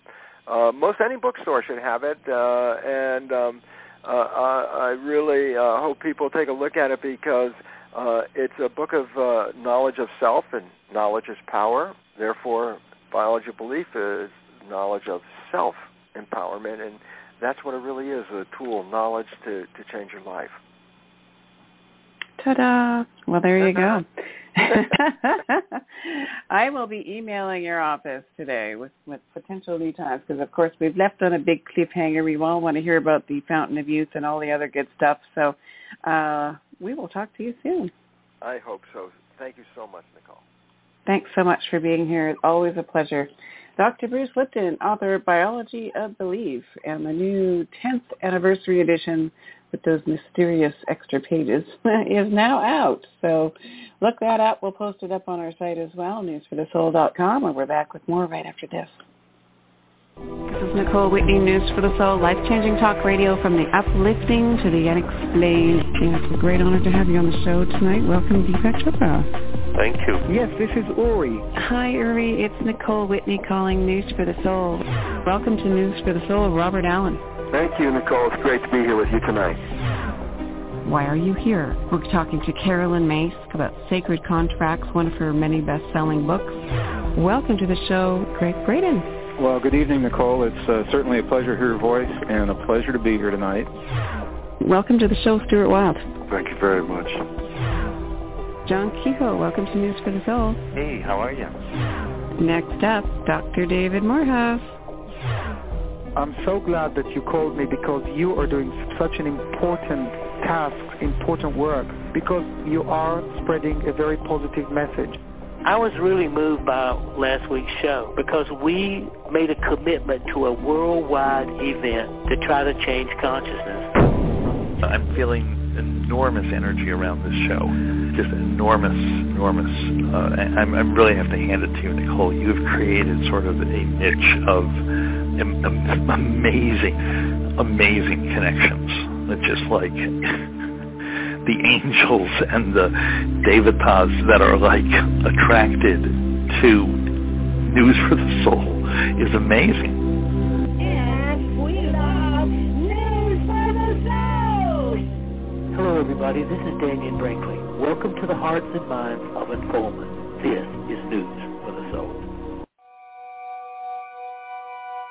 I mean, that was weird. I don't think about Art Bell every day. Well, wait. I passed at 10:30 in the morning, so you don't ever know. It was in the afternoon, and he popped in here. It was mid-afternoon time. Well, then he wasn't alive then. Right. So, here's Art. He punched in on the chat room on the day he died. I said, well, that doesn't really mean that he was really alive. I was thinking that of all the people out there who would find a way to... Oh, he'll do it. He'll come back. He'll do it. He'll find a way.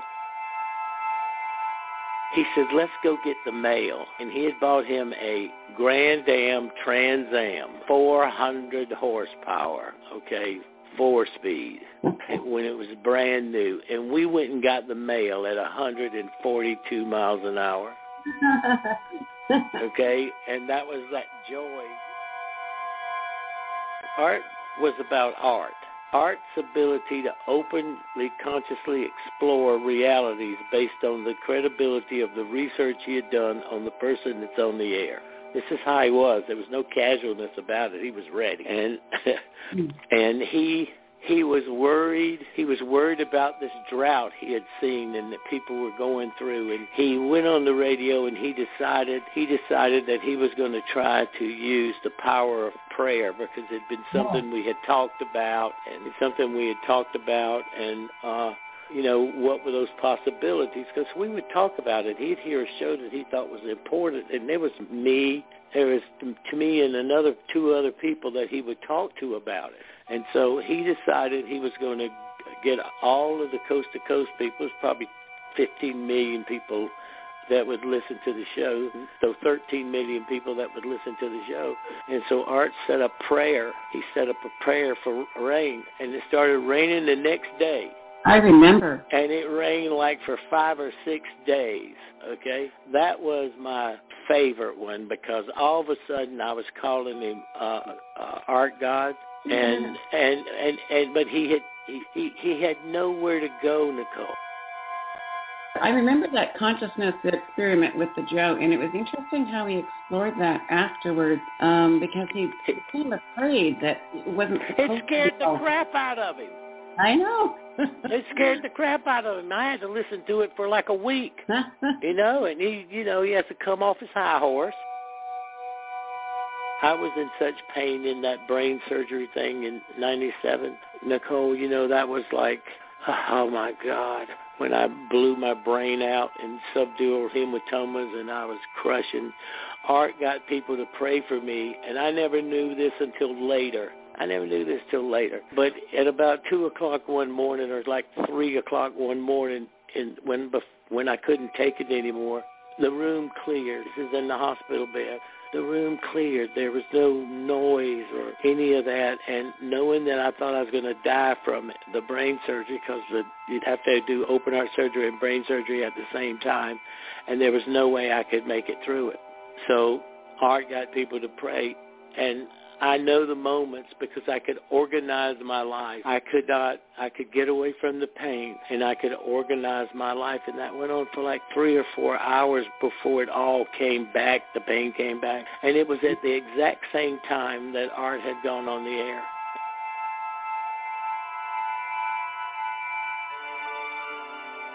Welcome to News for the Soul's 20th anniversary broadcast series. News for the Soul, the longest running spiritual empowerment and exploration broadcast in North America, started its 21st year in January 2018, and we're just getting warmed up.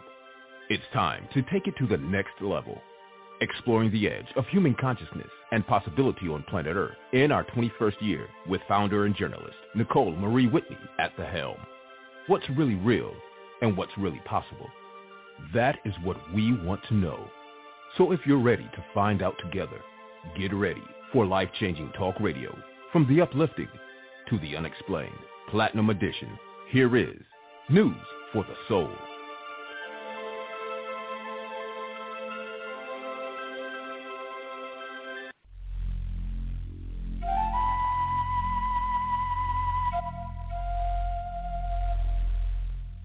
Hear all of our previously aired broadcasts of News for the Soul online at newsforthesoul.com. Now let's get back to the show.